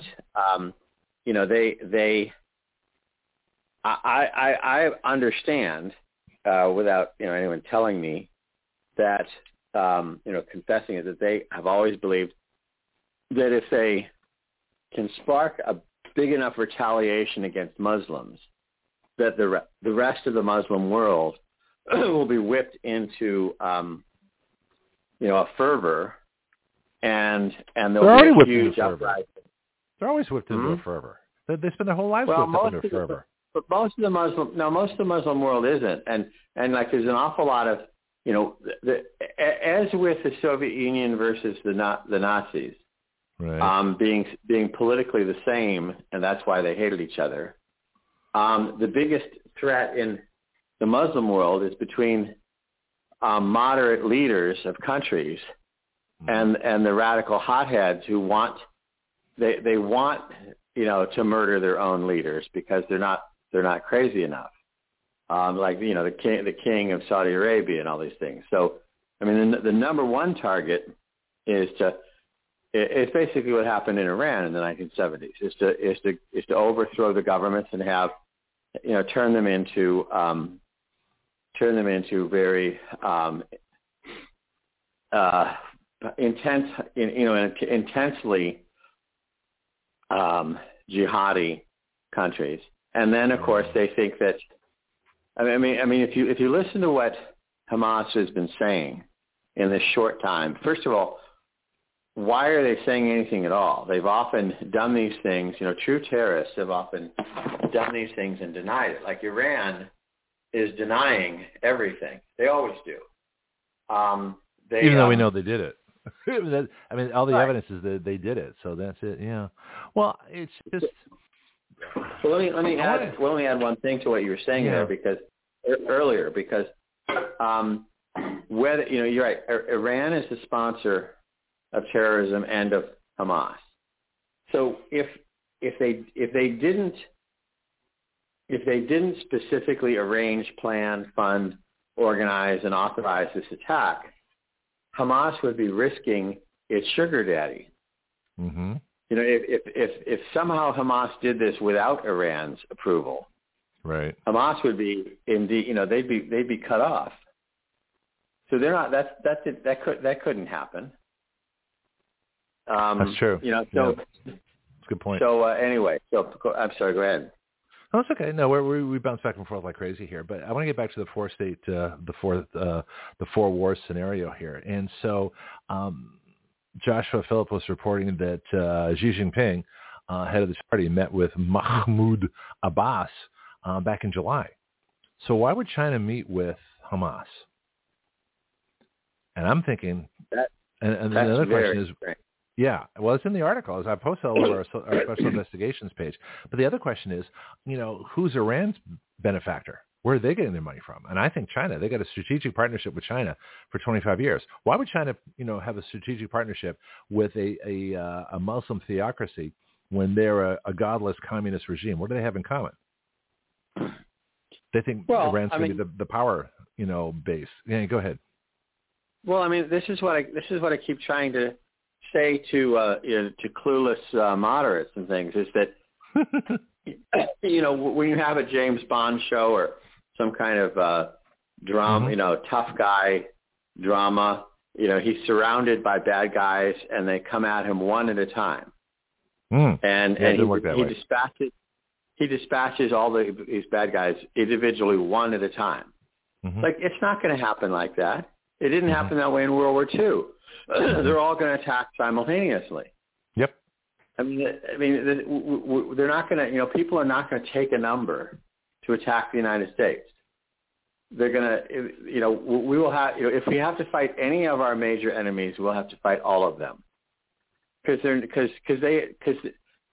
they've got thousands of years of cultural experience at war, and we're dumb. So. It's true. Like, why wouldn't? I mean, China isn't that where Sun Tzu comes from? Funny you should say that. I went over Sun Tzu's quotes. In fact, that's what the article goes over too. So let's review a couple here just to get us all back on the same page. So these are my Sun Tzu quotes. I always have handy. Appear weak when you are strong, and strong when you are weak. The supreme art of war is to subdue the enemy without fighting. If you know the enemy and know yourself, you need not fear the result of 100 battles. If you know yourself but not the enemy, for every victory gained, you will also suffer defeat. If you know neither the enemy nor yourself, you will succumb in every battle.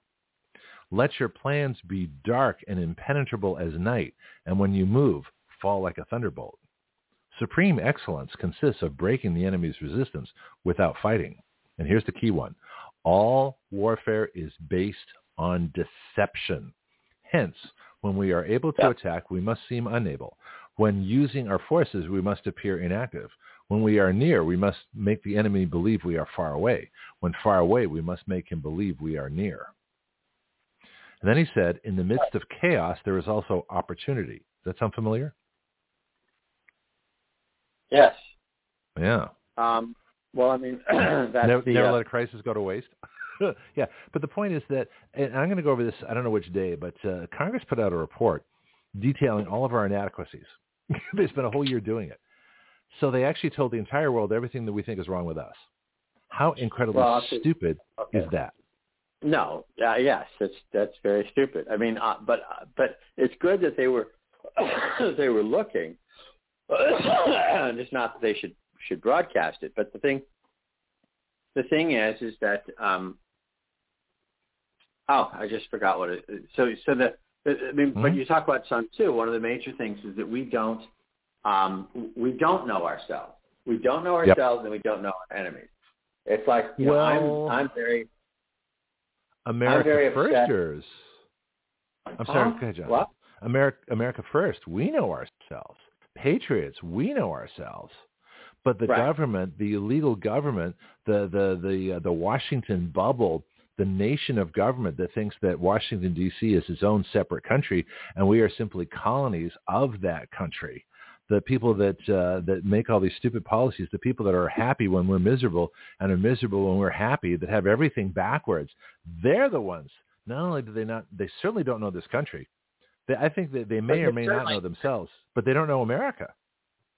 But they are also stupidly arrogant. And this is why I've been so upset about the whole Russia Ukraine thing, because I've been in rooms back into the 1991 time period where people manifested this idea that Russia is weak, it's a paper tiger, all we have to do is blow on it and it will fall down, and all this kind of stuff. I think that these kinds of people are extremely dangerous. It's not that I want. It's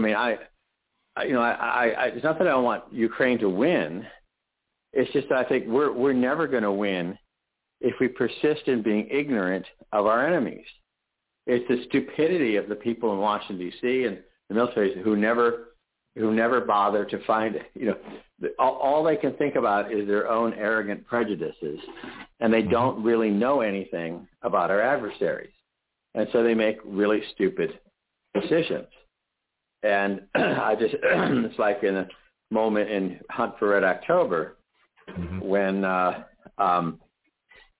admiral, the plane crashes, and the admiral runs out on deck, seeing it burning, and says, "This thing is going to get out of control. This thing is going to get out of control. We'll be lucky to live through it."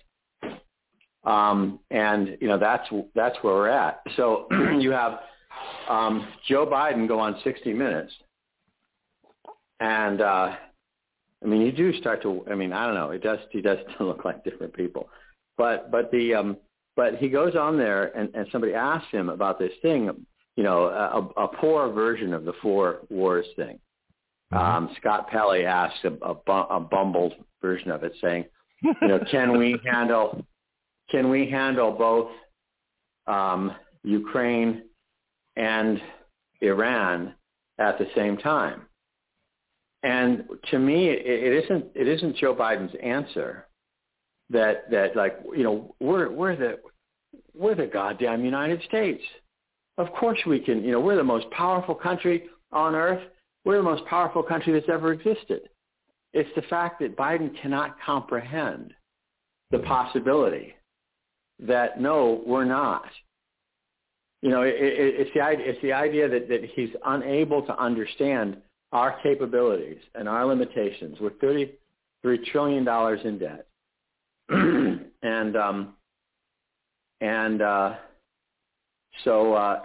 That he's making decisions based on the idea that we're invulnerable, we're invincible.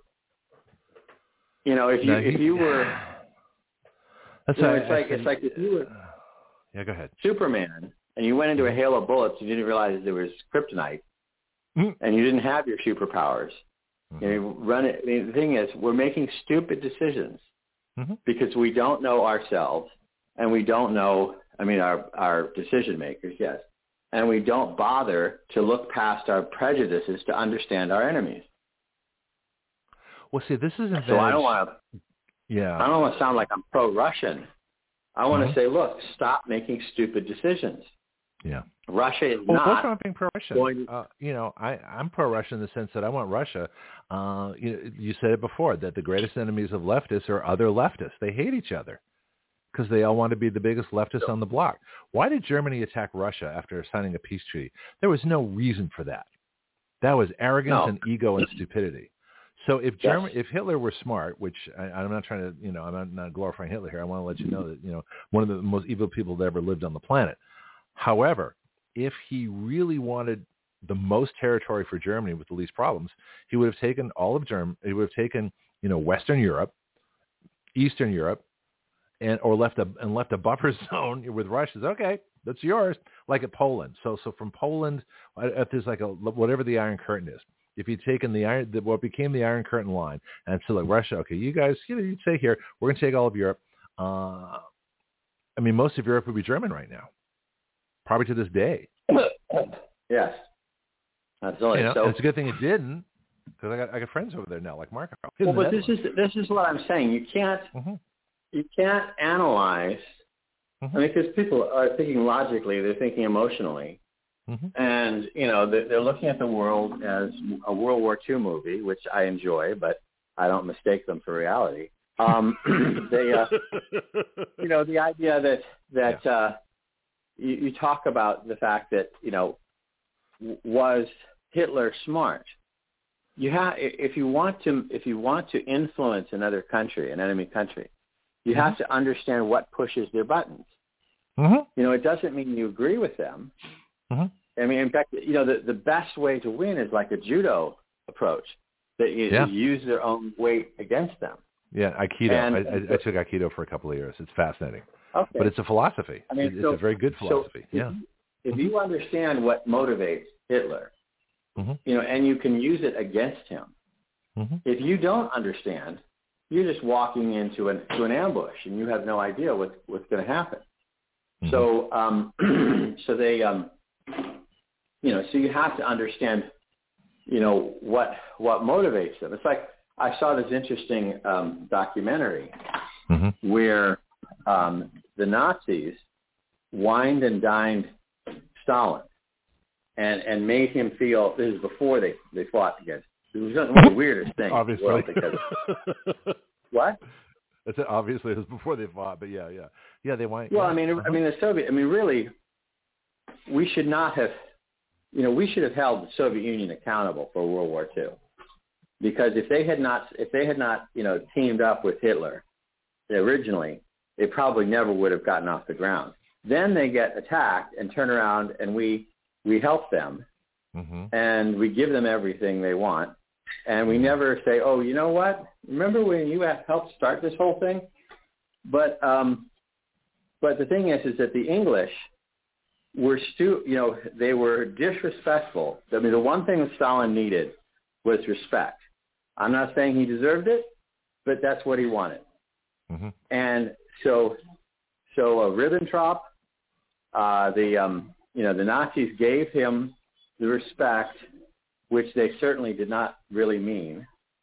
And the English treated the Soviet Union like a backwater, and so Stalin signed up with the Nazis.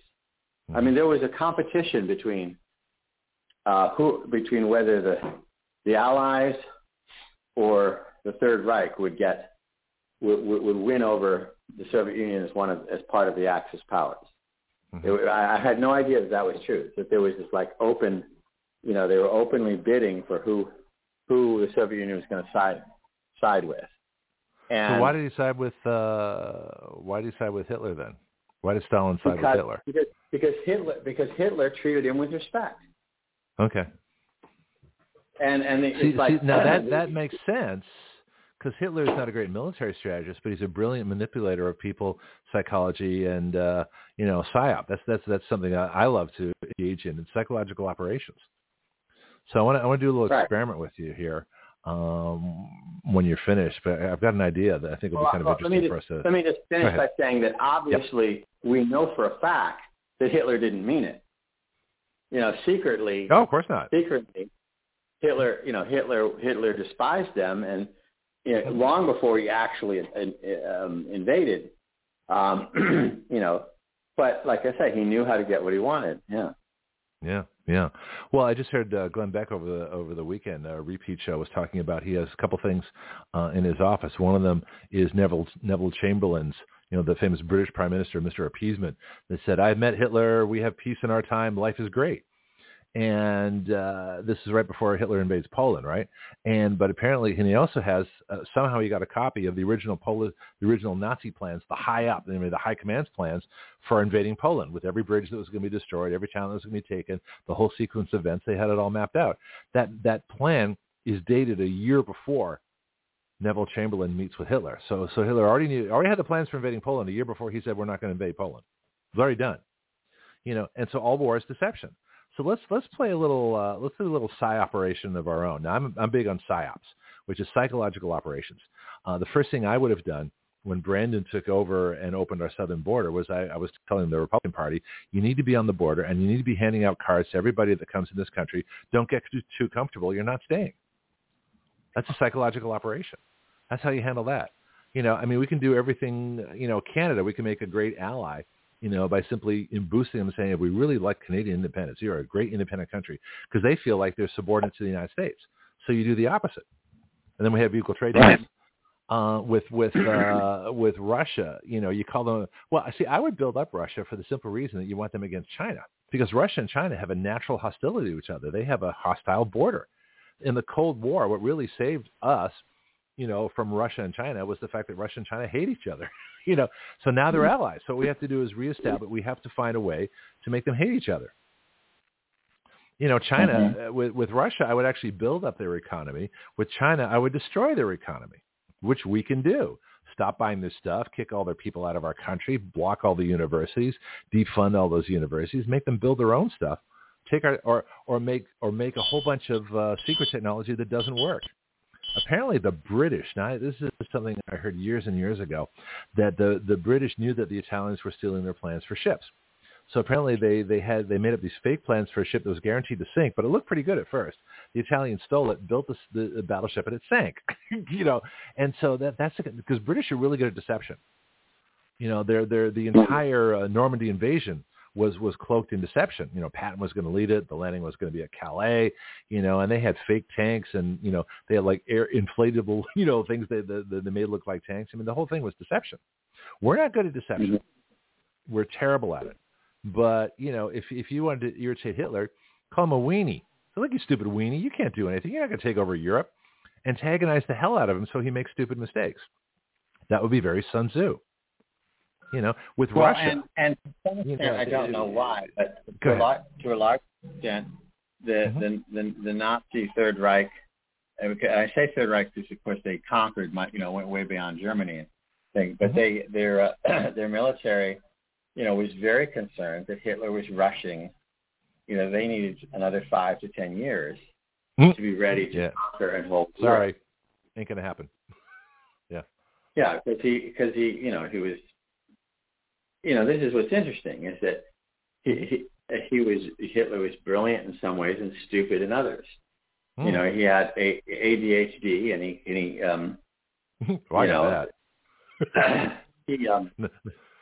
he sowed the seeds of his own defeat.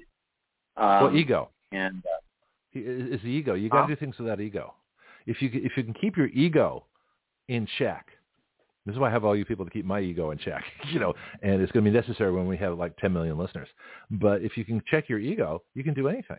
If you don't do it for yourself, if you have a bigger purpose, like our purpose here is the greatest freedom and the greatest prosperity for the greatest number. That's our mission, as far as I'm concerned. That's why when Joe Potato, as people call him, goes on 60 Minutes, and he's like, it's not like he's analytically saying, no, I think that we can fight 2 wars, and here's why. It's like he cannot comprehend the possibility that he's overextending the United States. It's like it's not even within the realm of the universe for him to think about the fact, we're the United States, damn it. We could do, See, with him, you show him that he's incompetent. You ask him a simple question that everybody knows that he doesn't know. I would ask him what year this is. Totally out of left field. He won't know. If he says 1986, which is probably what he's going to say, or something like, So another, you such a simple example. Well, everybody knows what year it is. Well, come on, say it. What year is this? Now he'll be thinking about it, okay? But the fact that he had to think about it, that's a question. See, this is what you do. You upset these people. You call Hitler a weenie. You call Stalin a peasant. a wheat farmer. Nothing wrong with wheat farmers, but I'm just saying, you antagonize people. You tell China, we're going to destroy your economy. We're going to take away everything, and then you do it. But just first of all, you threaten it, and then you see what they do, or bluff. I mean, bluffs are great. So if we want to do a psychological operation with Mexico, how would you put Mexico in check? Well, that's like the Republican Party, which if we get a chance to talk about the speaker's race a little bit. Okay, go ahead. I'll give my plan for Mexico. Well, is there a Mexico? Is there one entity that is Mexico? Or is it a weak, corrupt government who is, looking over their shadow, which cartel member is going to shoot them in the back of the head? Well, yeah.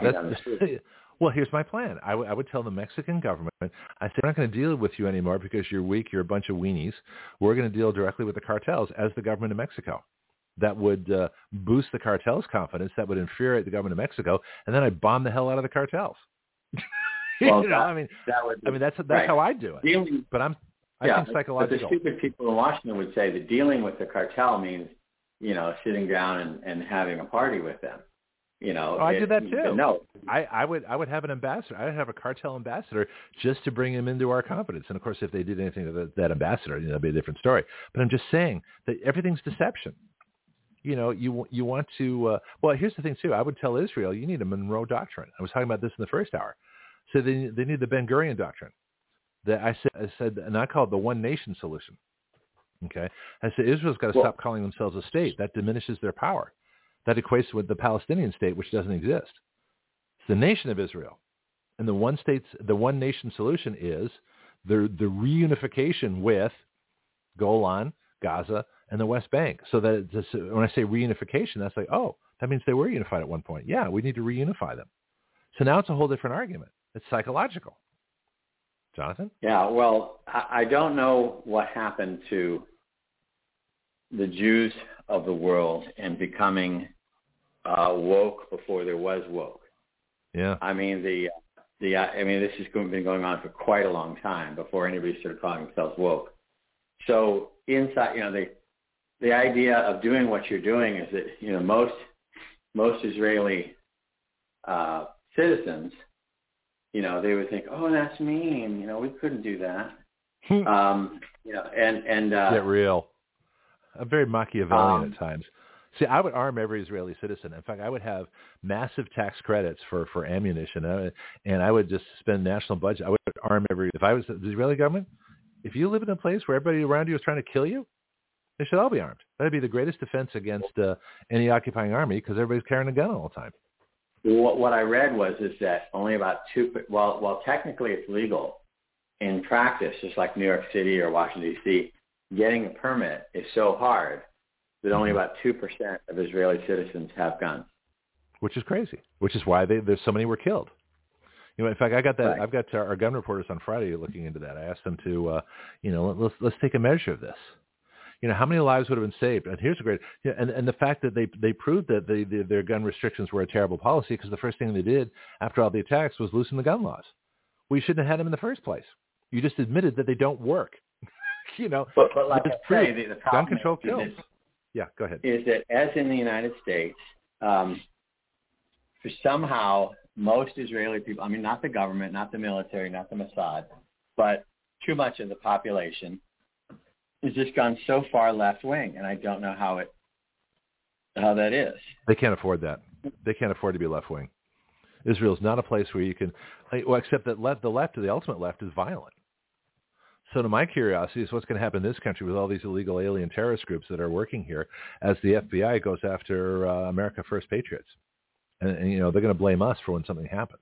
Let's get back to the speaker's race because you mentioned that a minute ago, and I want to make sure we cover that. What's your thinking? Well, the things that I want to mention are, again, I've had so many conversations with people about the Republicans this, the Republicans that has gotten me to the point of saying, which Republicans? There is not a Republican Party. There are two different Republican parties, possibly three or four. Mm-hmm. And so when you talk about people say, oh, I won't, I'm not going to vote because the Republicans, like, well, which Republican? back in 1964, as I keep trying to help people understand, there was a huge contest for the presidential nominee between Rockefeller and who was the establishment stock market country club globalist. Yeah, and do nothing, and it doesn't. We accept that we're going to lose. We just want to try to look good while we lose. And then there was Barry Goldwater. Now, from my perspective, I don't know if Barry Goldwater is the perfect example of MAGA conservatives or Reagan conservatives, but it just illustrates, but they were willing to fight a huge uprising against the Republican establishment. So people, and of course, anytime the establishment or the media or the left wants to go after conservatives, and they ignore history and pretend it's only one particular person. They say they always pick on one conservative at a time, but in fact they hate them all. So there's this huge uprising against the Rockefeller Republicans. Now they say you don't even know what a rhino is. We've been fighting this battle for 60 years. And 1964, when they had this uprising, it was something where they had already come to a boil, to the point where there was this gigantic battle for the Republican nomination. And what happens is the establishment says, you have to let us pick the nominees because we are experts and we know better. And then they pick awful nominees who always lose. And then if the conservatives that's by design, by the way. That's by design, because the natural order of power in Washington is the Democrats win. And even if the Republicans win a few once in a while, they're still subordinate to the Democrats because the Democrats are the natural leaders and the Republicans are the betas. And the two exceptions, Ronald Reagan and Donald Trump, were aberrations. They were not supposed to happen. And so then, but then if the conservative wins the nomination, the establishment of both parties and the left goes about sabotaging them to make their prophecy come true. So they say this conservative can't win, especially not with 1,000 knives sticking out of their back. So this, this pattern is it's like watching, rerun. It's like watching a rerun of the original Star Trek. You know what's going to happen, but you watch it anyway. Exactly. Cheerleaders on Halloween, part 49. It's like, how many times do we see, at what point do we, Steve Bannon talks about pattern recognition. And at what point do you say, you know what, like you say, I think I've seen this movie before. And we keep doing it again and again and again. What's that called? What's that called? If you repeat the same pattern expecting a different result, what's that called? I wish I knew. I don't know what the insanity. right word for that is. It's the definition of insanity. Well, that's true. It is. That's correct. Yeah. So the thing is they say that, we can't nominate the conservative because conservatives can't win, and if you nominate the conservative, we'll prove it by destroying the conservative from within the Republican Party. Except that the two most successful presidents of the last 50 years were both conservatives, even though they didn't know it. Trump is conservative without knowing it. He's just America first. Ronald Reagan was a conservative. So the people that they didn't want. So now it's been proved twice now, right? It's been proved twice that the people that they say can't win, can't govern, will fail have been the two most successful presidents and the best for this country in the last 50 years. Go figure. Right. So today we have the speaker, or today and tomorrow. Apparently, the establishment is going to run a candidate against Jim Jordan for Speaker of the House. Remember, people haven't caught up. Jordan was not going to run, and then Steve Scalise and he were going to run. Jordan won narrowly within the conference, but because we only have about 3 to 5 seats with vacancies, we have to know that all Republicans are going to vote for the nominee for Speaker. Otherwise, Democrat Hakeem Jeffries will be Speaker. So they can't go to the floor with a vote until they've all agreed on an alternative. Well, they did before. They did with McDeep State, with Kevin McDeep State. They didn't know he was going to win. That was one of the best moments of Congress I'd ever seen. It was fabulous to actually watch them make the sausage, as they say. It was great. Right. They should do it again. It was still very risky. It was like those movies where the bus in Argentina or Peru is going on the edge of the mountain. No. The risk was McCarthy would win because we knew exactly what he was going to do. He was going to sell out. He was going to make deals with Brandon. He was going to be Paul Ryan and Boehner all over again. He's the control. See, it looks to me like the deep state. They don't care if the House goes Republican. That's not a big deal because the Democrats could easily have stolen the election again in 2022 easily. So the fact that they let the Republicans gain a majority in the House without stealing enough seats or overturning seats after the election means that they don't care if the House is Republican. What they care about is controlling the speakership. That's why this is so critical. So you can have the most Republican House in the world, but if the speaker is deep state controlled, Paul Ryan, John Boehner, anybody else except for Gingrich is the only one who wasn't. But even he's turning out to be pretty bad right now. He's lost his way. But if the deep state controls the speakership, it doesn't matter what the Republican House does. They've got the speakership. Right. They can stop everything. That's why this is key. So and so there are reportedly, as many as 50 Republicans who are ready to vote with the Democrats to keep Jim Jordan from becoming Speaker. Now, let's think about that. Let's look at it psychologically. This is fascinating to me because Jim Jordan is by far the best candidate. Jim Jordan is absolutely America first. Jim Jordan loves this country. Jim Jordan has a proven track record of loyalty to the United States. Jim Jordan investigates things that have to be investigated on judiciary. Jim Jordan is fearless. Nobody comes close to him in the House right now for helping this country than Jim Jordan. He is the person. So how is it that 50 Republicans who allegedly love this country and respect this country and represent their constituency, how is it possible that 50 Republicans could vote against the person who's absolutely the best qualified, unquestionably, of everybody in the House? How could that happen? Because those Republican establishments, going back to FDR, and remember, after Christine O'Donnell, during and after Christine O'Donnell's insurgency in Delaware, I had a lot of time, and I was doing some communications work for her before and after. I had these conversations with people over and over and over again. So it's not just speculation. It's that we think that a president or any leader is there to do things. The establishment thinks that leaders are there just to look good. Mm-hmm. Don't you want a model that we can look up to?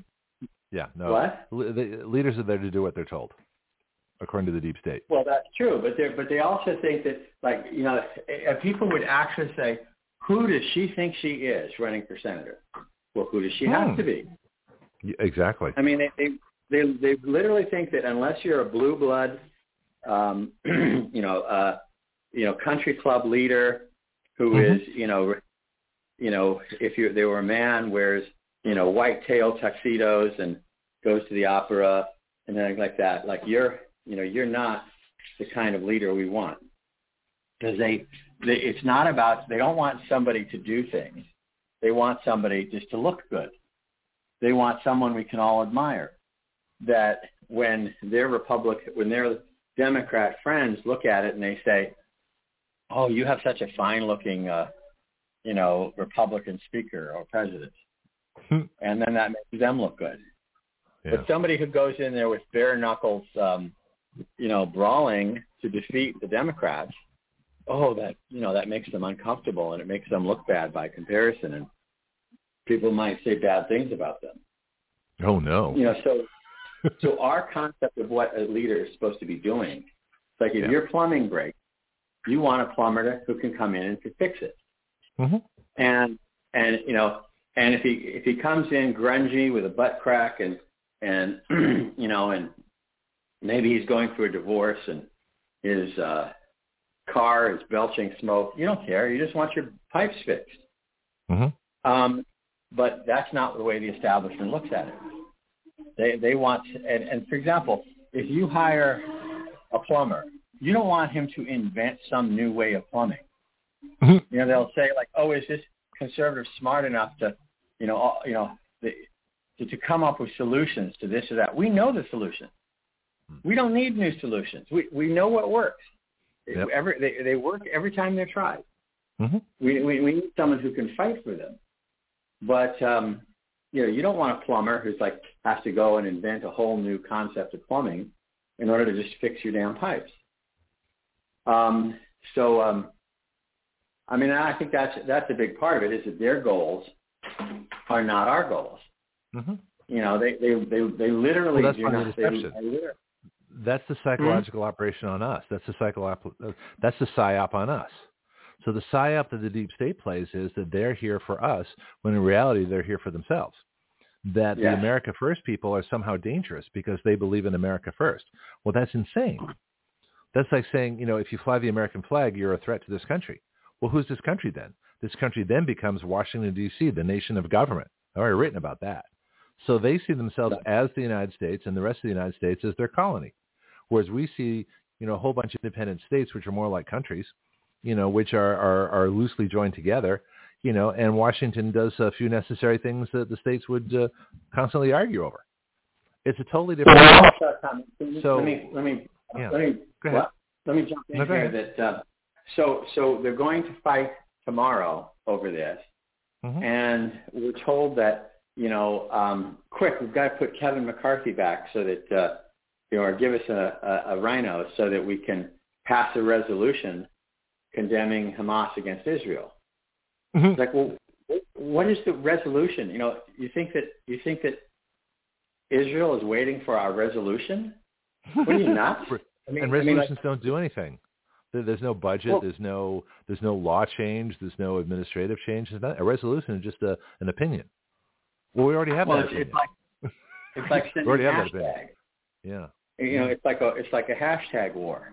Why wouldn't Jim Jordan pass that? They think Jordan's not going to pass that resolution? He doesn't care. He'll pass it just to hurry up. We need to hurry up and do it. And what I'm going to say is, under the Constitution, the U.S. House of Representatives, right, establishes its own rules. It's the judge of its own officers, and the Speaker is mentioned in the Constitution, which this may illuminate the conversation we've having, is that if Joe Potato has a great fall and Kamala Harris can't cut it, guess who becomes president? The Speaker. No, but the first thing that happens is if Kamala Harris, through some horrible twist of fate, is installed as president, the first thing she's going to do is to appoint a vice president. So the Speaker will not become president. Well, she nominates one, and the House has to approve it. Has to approve the Which Speaker. They will. Which they will. Yeah. But they're not going to approve the Speaker. The only place the Speaker is mentioned is inviting the president to come give a State of the Union speech and being in the line of succession.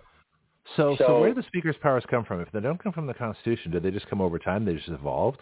And I think the parties are the biggest problem. How does the Speaker get this much power?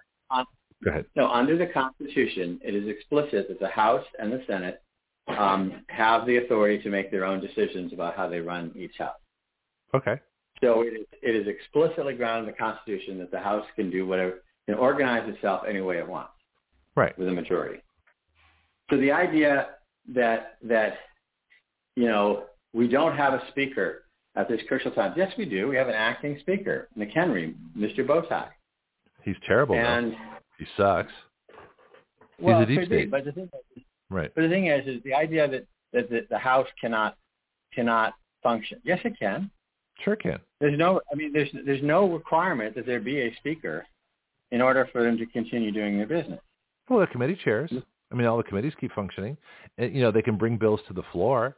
Don't they rotate who has the gavel anyway? I mean, they have someone presiding, but the speaker doesn't preside over the House all the time. Whoever's turn it is presides.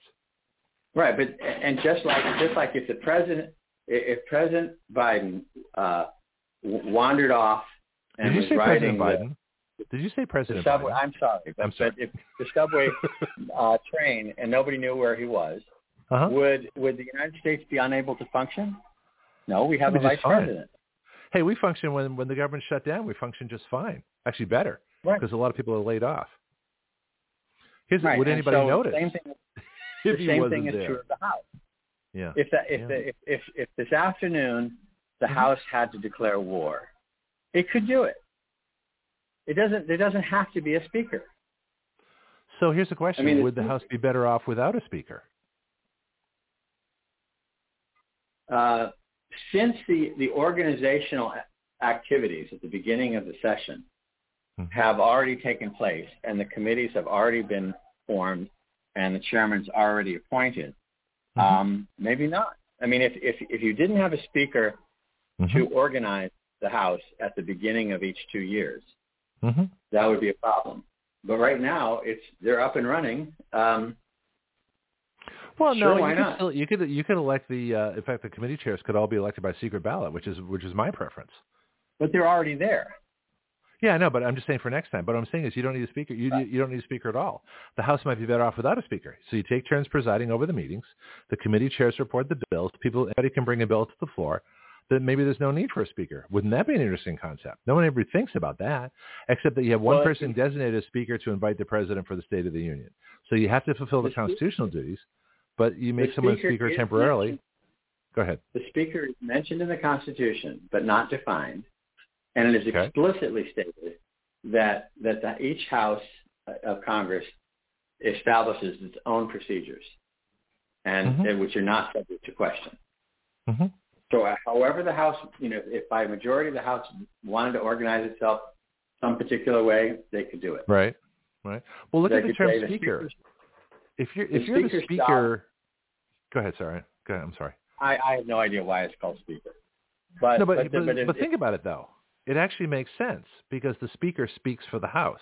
So if the speaker speaks for the House and tells the president it's time for you to come to a State of the Union, that makes sense. So the term speaker might be very relevant. I mean, things are done in our founding for a reason. Dorothy's online. I'll get to you in just a second. But things are done for a reason. So if the speaker speaks for the House, then the speaker has no official administrative duties. It's their job to be like the press secretary. Yes. Yeah, well, it could be. I mean, the House can do anything it wants. And the thing is, in regards to its internal operation. So that's hey, Matt Gaetz, you listening to this? They could make the speaker responsible for bringing the tea and crumpets. Your job is to bring the donuts. So here's our out-of-the-box thinking for today. Let's work on this. Let's work on this for next week. Would the House be better off without a speaker? I think so, because the speaker controls the majority party. The majority party controls the Congress. The minority party has no voice. They can't represent their constituents. They can't bring bills to the floor and are effectively useless for the time they are there because the speaker and the majority party control the entire House. So I think in that respect, we'd be better off without a speaker. Then what would the majority party do? Nothing. One of the speaker's job is to turn down the National Guard and leave the Capitol unprotected. But to an insurrection that could not have taken over the government. Anyway, all right. So, and with respect to Dorothy, I think I don't know if we've solved anything in the last hour. Oh, we solved a ton of things. Hey, we're the only show in the world that's questioning whether the House should have a speaker. We just did that. But I'm sick of talking politics. I want to talk about sex now. So I've had enough talking politics. Okay. Talk to you later. All right. Thanks, David. Take care. Sex. Everybody talks about it. Some of you are even doing it. But are you really talking to the person you are doing it with? It all comes down to communication. That's where Dorothy Diana comes in. Dorothy is a sexual health nurse educator. She has studied hypnotherapy, Reiki, and many other disciplines. And what is sex without sensuality? Something has to light your afterburner. Join us now for a sometimes very frank and occasionally quite descriptive conversation of sex and sensuality with Dorothy Diana. Save me, Dorothy. It's been 2 very intense hours. Oh, my God. I'm talking about an adrenaline rush. If you get a chance to listen, I can't imagine. Oh, I can't. I just did it. 2 hours. Yeah, I need to Well, cleanse you and love breath. it, and you're good at it, and you understand it, and, you know, There we go. you can speak clearly on it. You have your own ideas and solutions, and... What do you think of that idea we just had at the spur of the moment, like 5 minutes before the show ended? Maybe the house would be better off without a speaker.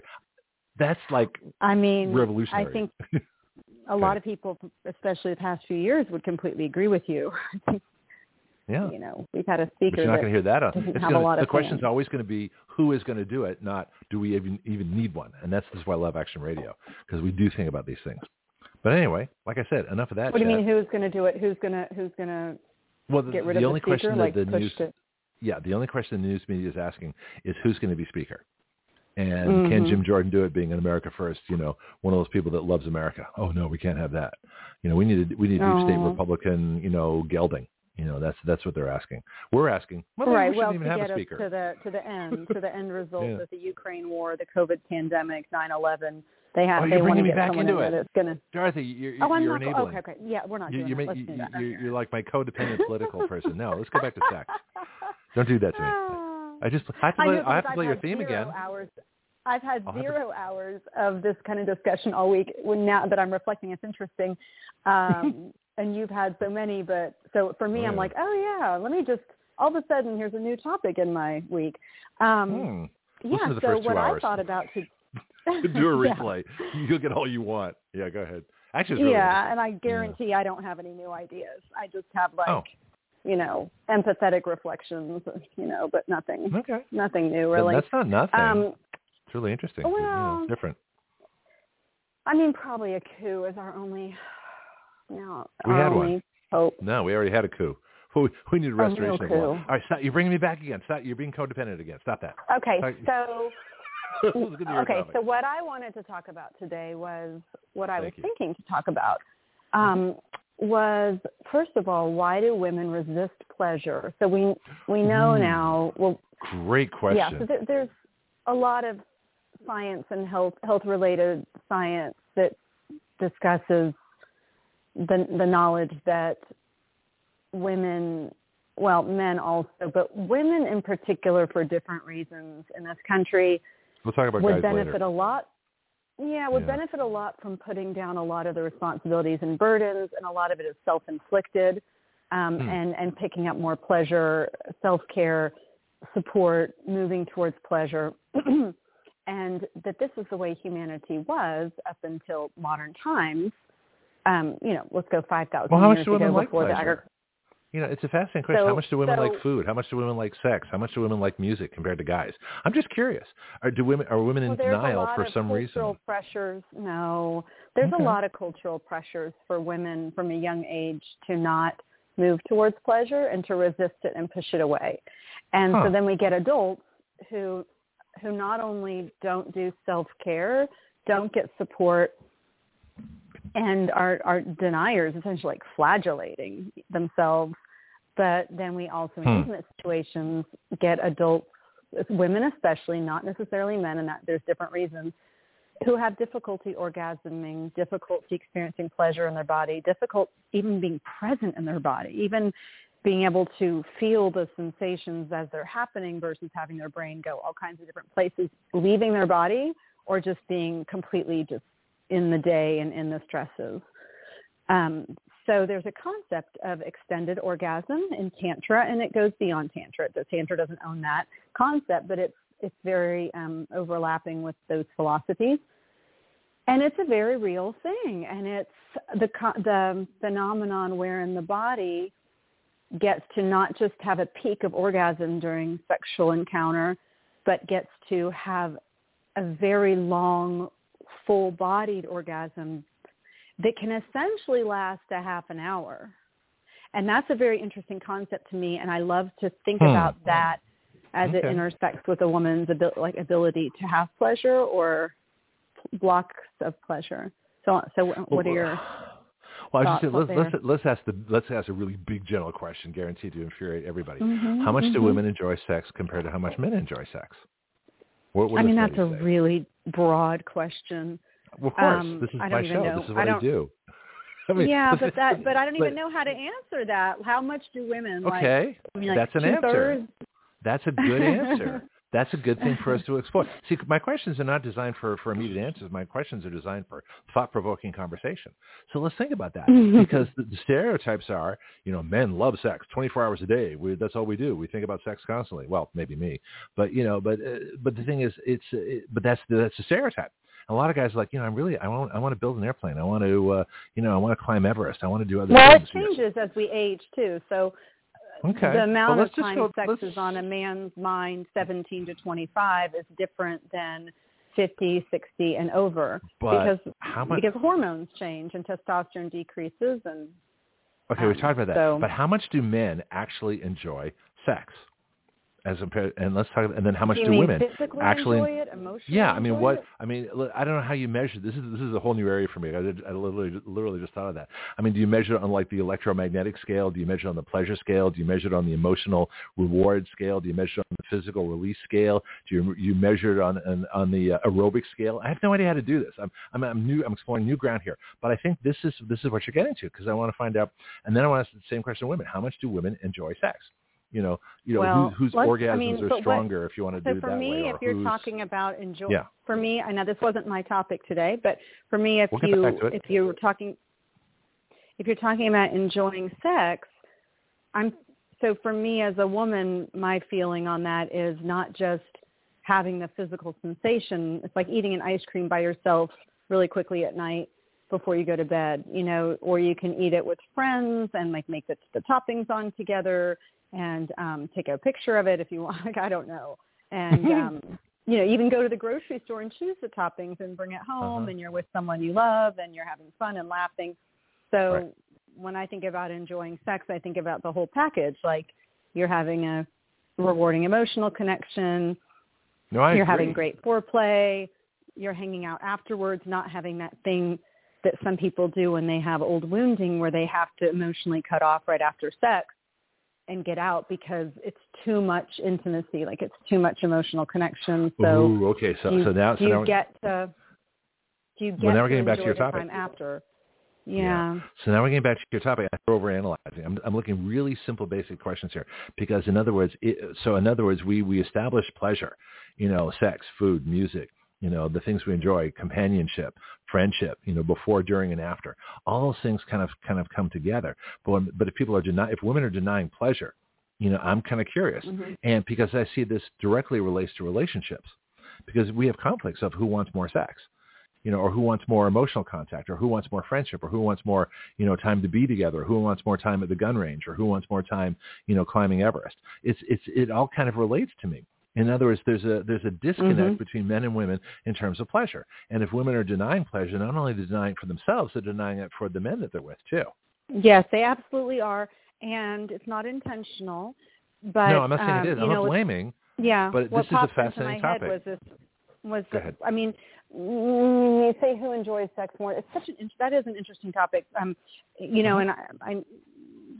I don't think this actually counts as a great answer, but we know that women have more nerve endings in their pelvic area, in their genital area, 80,000.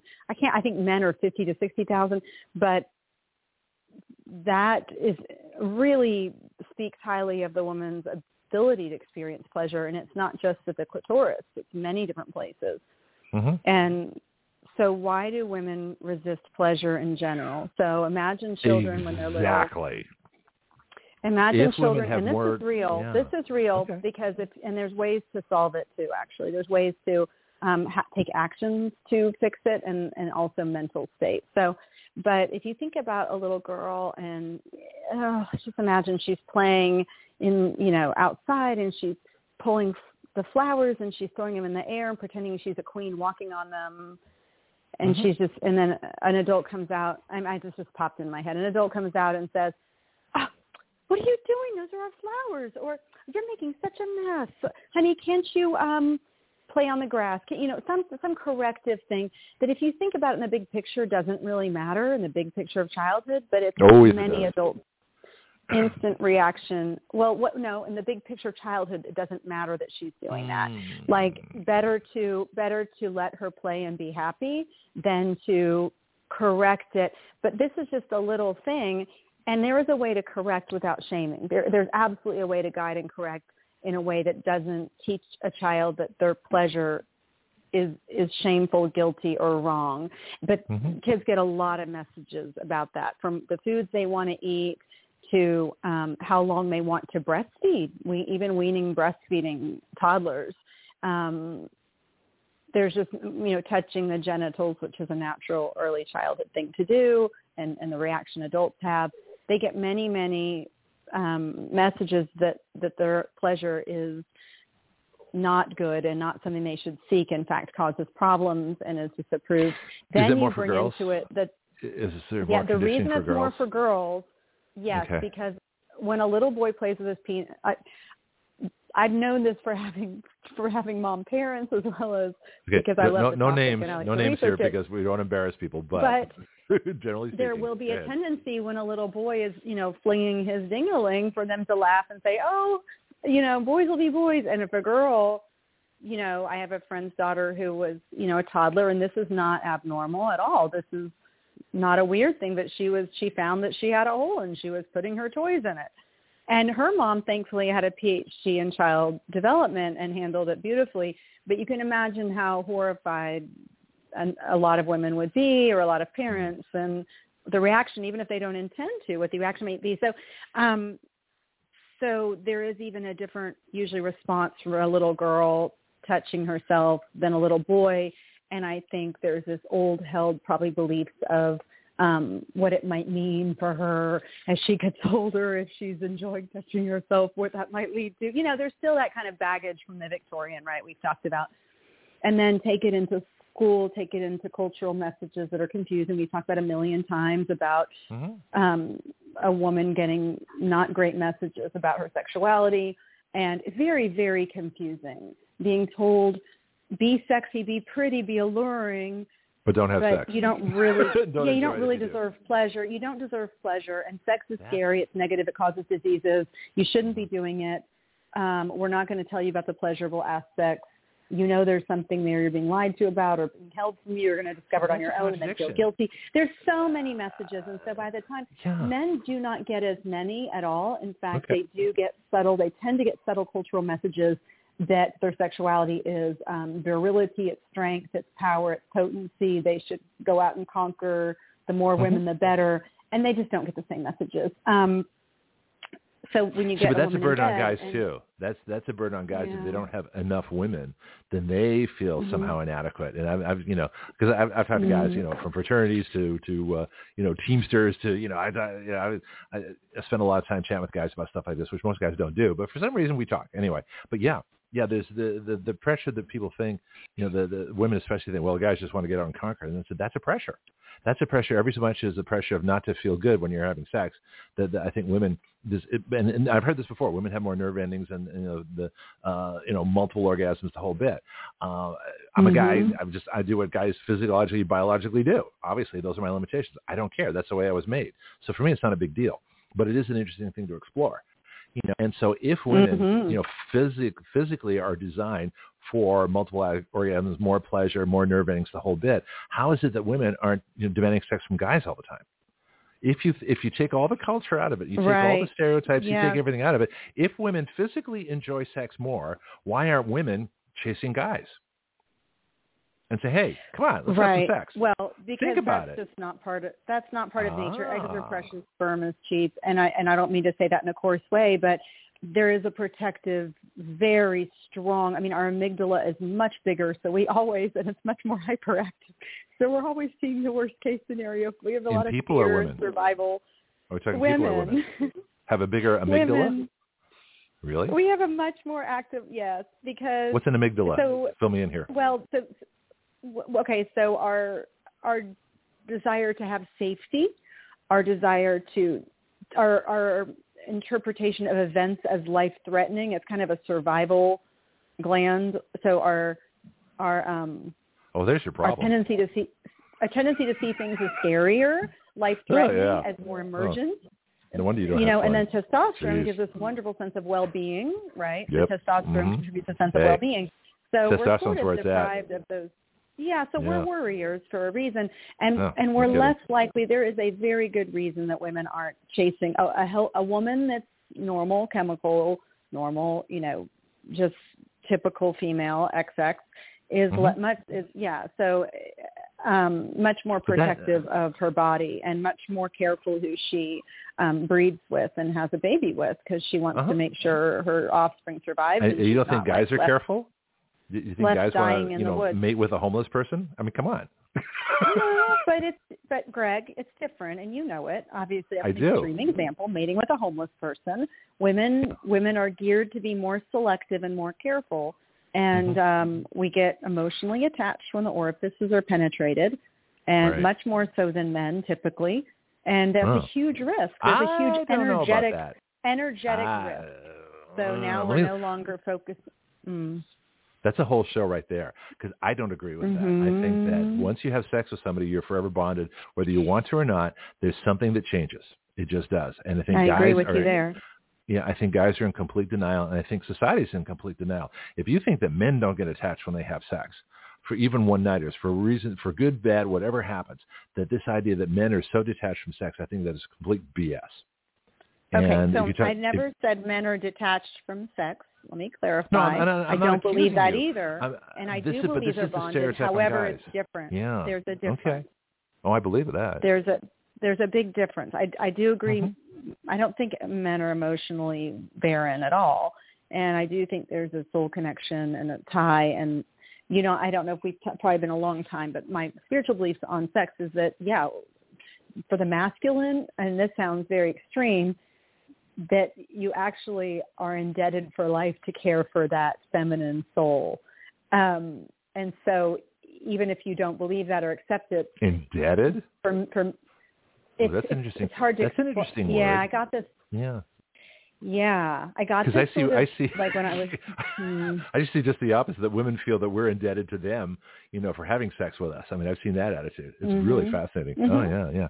I've had sex with you. I own you now. You have to do this, this, and this. Oh really? Well, I don't think so. Well, there's a natural reason that they feel that way, though.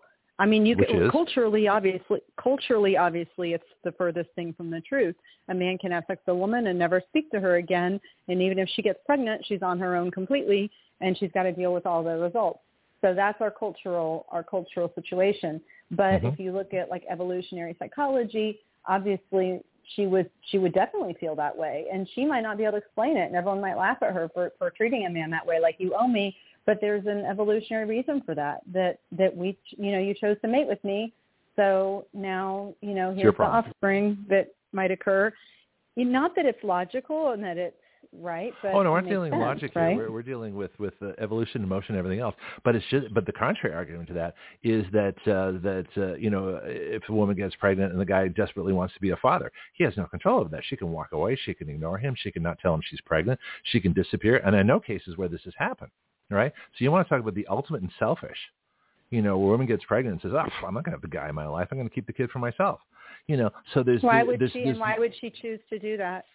Why would she choose to do that? So, no, wait a minute. So this is fascinating. So you immediately... So I give you an argument against something that women do to men that is absolutely horrible. And the first thing you say is, well, why would a woman do that? That's an interesting question, rather than say, how would the guy feel in that situation?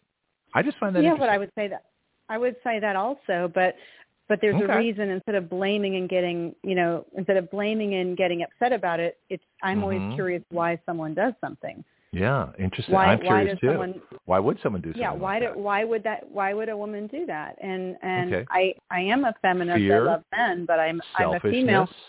Yeah, it could be fear, it could be selfishness, could be greed, could be wanting to be a single parent and get welfare. I mean, there's a ton of reasons. Yeah. Her life experience has been that she cannot count on a man.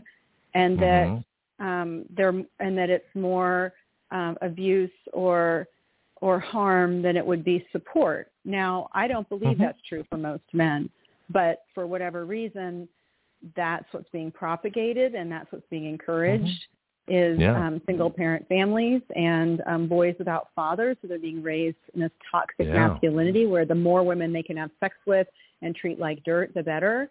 And that's happening from single parents. So that's from a boy not having a male role model. So this is what happens, right? Yep. And so that behavior will exist. And in certain areas where single parenthood is more so than others, there's every reason why the woman might say, oh, no, I know what a man does and doesn't do. There's no way I'm going to hide from him. And so it's a bigger, But there's a flip side to that, too, because a lot of men, younger men, are avoiding relationships because they can lose the child. The woman can raise the child singly. It used to be in the old days when you got married, for better or for worse, and we can talk about that, too. But a lot of guys are completely abdicating any kind of relationship. They say, why should they do that? Woman gets pregnant, she's going to take the kid, or if I get married, I'm going to lose my house. Interesting. There's two sides to all this. Having gone through divorce, I have not yet to meet a woman who benefited in the divorce. It's either equal or she really took a hit. But I'm middle class to upper middle class. And I have a lot of friends from the West Coast to New York to the Southeast. I have yet to meet a woman who came off better and ended up with more custody, and the man wanted 50% and he didn't get it. I have yet to meet a person like that. Okay. Well, then I got to look at the stats more because my understanding, at least it used to be, and I think things have changed. They've actually got more equal in court, but it used to be that men would automatically lose custody, and of course they'd have to pay child support, and the woman would have the kids and then the house and the cars and everything else. So that was the stereotypical divorce. That's very antiquated. That's a myth, and that's not real. Right. That might be a 1 in 500 case that got a lot of publicity. That is absolutely not statistically true. Statistically, across the board, women fare much worse after divorce financially. So why do they initiate? It doesn't matter what the custody is. It doesn't matter what the custody is. Women initiate like 70% of the divorces. Why do women initiate divorces knowing that they're going to come out worse? Well, do they know? What does our culture tell us? You just got done saying that your belief was that, our culture tells us the opposite. If you watch enough TV and hear enough rumors, I mean, I believed it before mine. I thought, it's a fair system, and when you present everything, and it's very interesting. So it errs on the side of the father these days in almost every state. That's and maybe I should try marriage again. Yeah. Might be worth it. I don't know.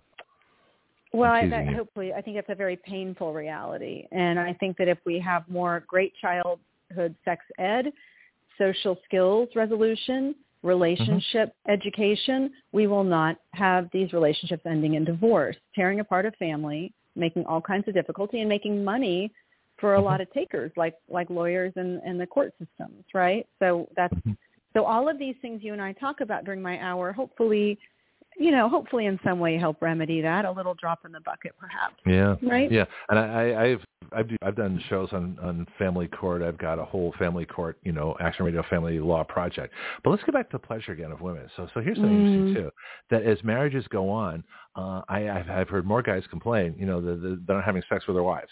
And I'm thinking to myself, well, that's interesting.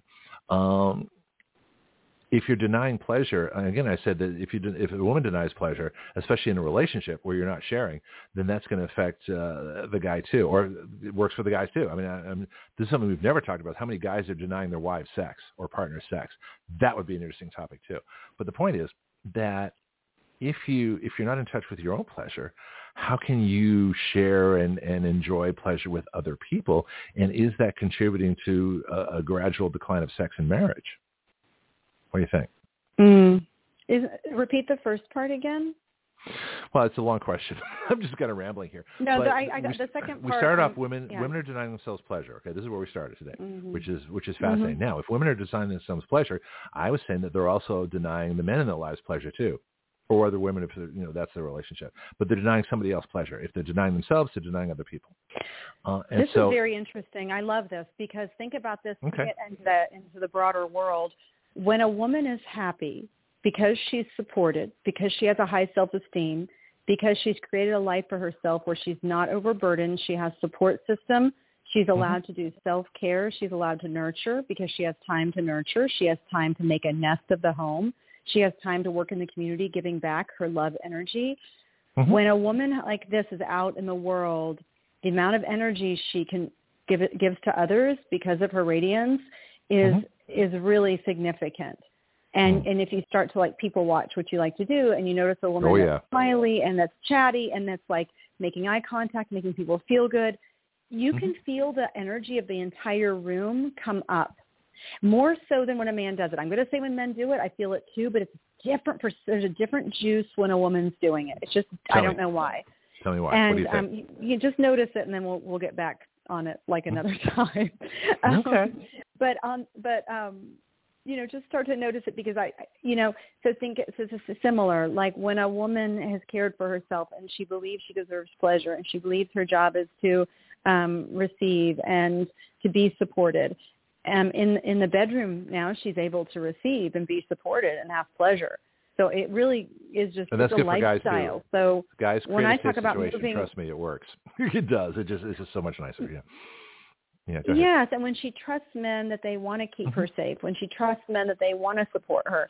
And again, this comes from upbringing and education about men and who they really are versus, the woman's idea to try to think of a man as a hairy woman, right? Like we have this cultural view that women have of men that they just don't care and they don't try. And, there's a lot of other adjectives I could use that are probably popularly accepted, but there's just a misunderstanding of women after the feminist movement of who men are and what motivates them and what their strengths are. And so they then turn away from that support, and they turn away from that energy, and it really just cuts off everybody. Right. And so it's a broader picture as well as just in the bedroom. So if you don't really trust men on a deep cellular level, and you're in relationship, how able are you to let go and let your body receive? And really, because you have to be very vulnerable to have an orgasm, and to have this extended orgasm requires kind of a reboot of the systems of the body. It's really interesting. Explain that.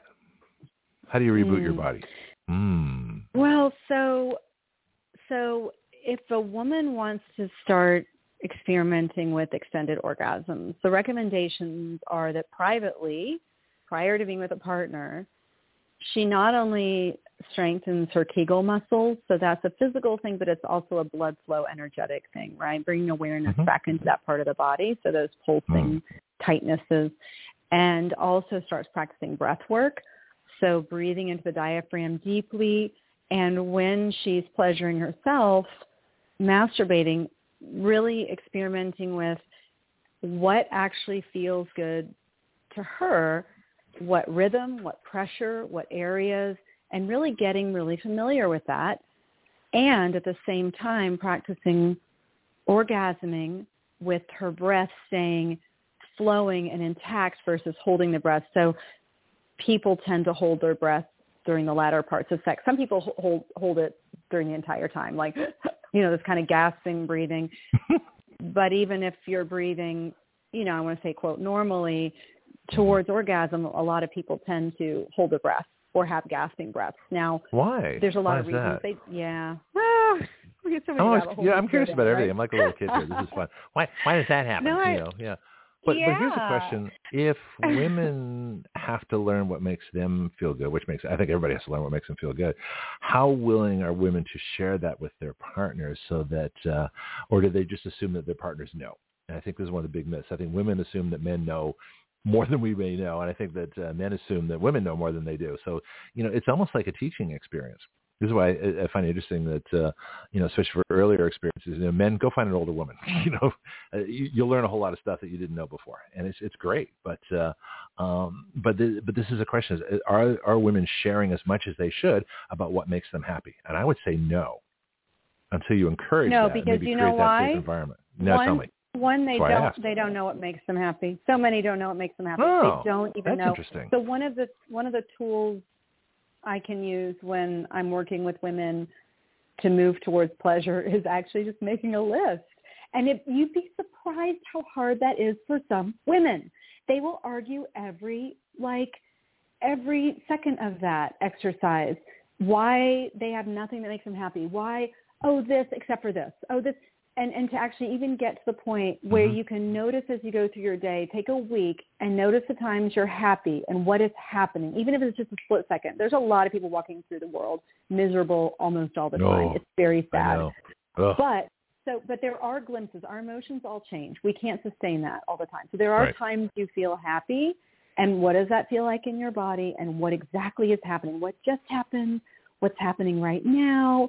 And then if you can, what occurred, what thought or occurrence happened that your thoughts decided to take you away from happiness? So just being aware of that is the first step, right? And if you can find 3 things, 5 things, 10 things that you know make you happy, that is the first step. Because if you don't know what makes you happy and makes you feel good, how are you ever going to enjoy your bedtime experience? Yeah. I think as a survival skill, I did that, from a very early age of what made me happy and what didn't, simply because I was in a pretty traumatic situation most of the time. And so I had to find what made me happy, and a lot of times, making model airplanes, playing music, bike riding, and except for the model airplanes, I still do, the other 2, flying airplanes. I feel very safe up in the air by myself for some reason. Most people would find that terrifying. To me, it's very comfortable. Why is that? But it makes me happy. I mean, you're probably an alien, I think so. Yeah, I'm pretty well convinced you might of that. Be. Yeah, exactly. Well, you have my upbringing, and being in an airplane upside down is a very safe environment compared to being down here with, everybody else. How's that for weird? It's wonderful. We'll talk about that I think it's day. wonderful. You know what makes you happy, and it's flying high in the sky by yourself. We could make a sexual correlation with that. But anyway, the power. So it is essential to I feel like it's really essential. It all comes down to how we teach and talk about human sexuality at a young age. And we talked about that topic before. Okay. But I think it's crucial, early high quality sexual education for children, which does not mean weird stuff that a lot of people, freak out about. It means it's very healthy social relating things, facial expressions, learning to be kind, learning how to take turns, learning how a smile means someone's happy. And I'm not going to smile if I'm not happy. I'm going to say how I feel. And, so all these things. I'm just going to get sarcastic. So that desire and so both desire isn't shameful, nor is your body, nor is anything about anatomy. And that's huge. And if we can overcome that barrier in our country, we've got a huge achievement. And also that mutual pleasure is part of health, actually. So if I'm hanging out with my friend, we're both enjoying this fruit salad and we're both enjoying the conversation. And you didn't want fruit salad, you wanted a smoothie. So we're going to go to a place that has both, or we're going to pick up one of each and then go to the park. Like mutual pleasure. How do we both get our needs met? And we might not get everything we want, but it's enough and we get to enjoy each other. So that's basic, and that starts at a young age too, right? I agree. Speaking of young age, you said something earlier I want to come back to. And you were talking about, a kid playing in the mud. And how do you tell them, not to play in the mud? I have a video on our Action Radio Man page. You should take a look at it. It's only for men. I mean, only men can comment. I have like Man World. And one of the things I found, I also had the life and health coaching page, which is mostly women. It's just kind of, but a lot of times I post the same things on both groups. It's really kind of funny. But one of the things I found was a video of a man, with his daughter bouncing up and down in the mud. They're just jumping up and down, making mud, splashes all over the place. I've done that with my kid. There's another one of a man, with a leaf blower. Pushing his kid with a leaf blower. So there are things that men do with kids, especially with kids, maybe his daughters too. I've seen a video where a guy has a little, baby in a bathtub kind of thing, plastic, or maybe a young toddler, and they're watching a video of a roller coaster, and the guy's making all kinds of noises and things like that, bouncing around and stuff. So men play completely differently with kids than women do. So women, you're saying, and this is why I found so fascinating earlier, because you're mentioning, well, you don't want to play in the mud, you're going to get dirty, you want to tell them nicely how not to do that. And I'm thinking, no. The guy in that situation, at least most normal guys, are going to be like, I want to play in the mud too. So in many respects, I think men are more playful. And I think that's something that's one of the critical things that's missing with young children when they don't have fathers is there's a playful aspect. I see a pile of leaves with my kid. We go play in the leaves. We don't. Go ahead. I agree 100%. Yeah. And what happens when a woman is playful? So think about a playful adult woman, just like from Like if an probably adult had a woman good father. is playful. Probably had a great father. I'm just guessing. Yeah. And how would she be? How would she be at home? How would she be out and about? How would she be in bed? How would she be?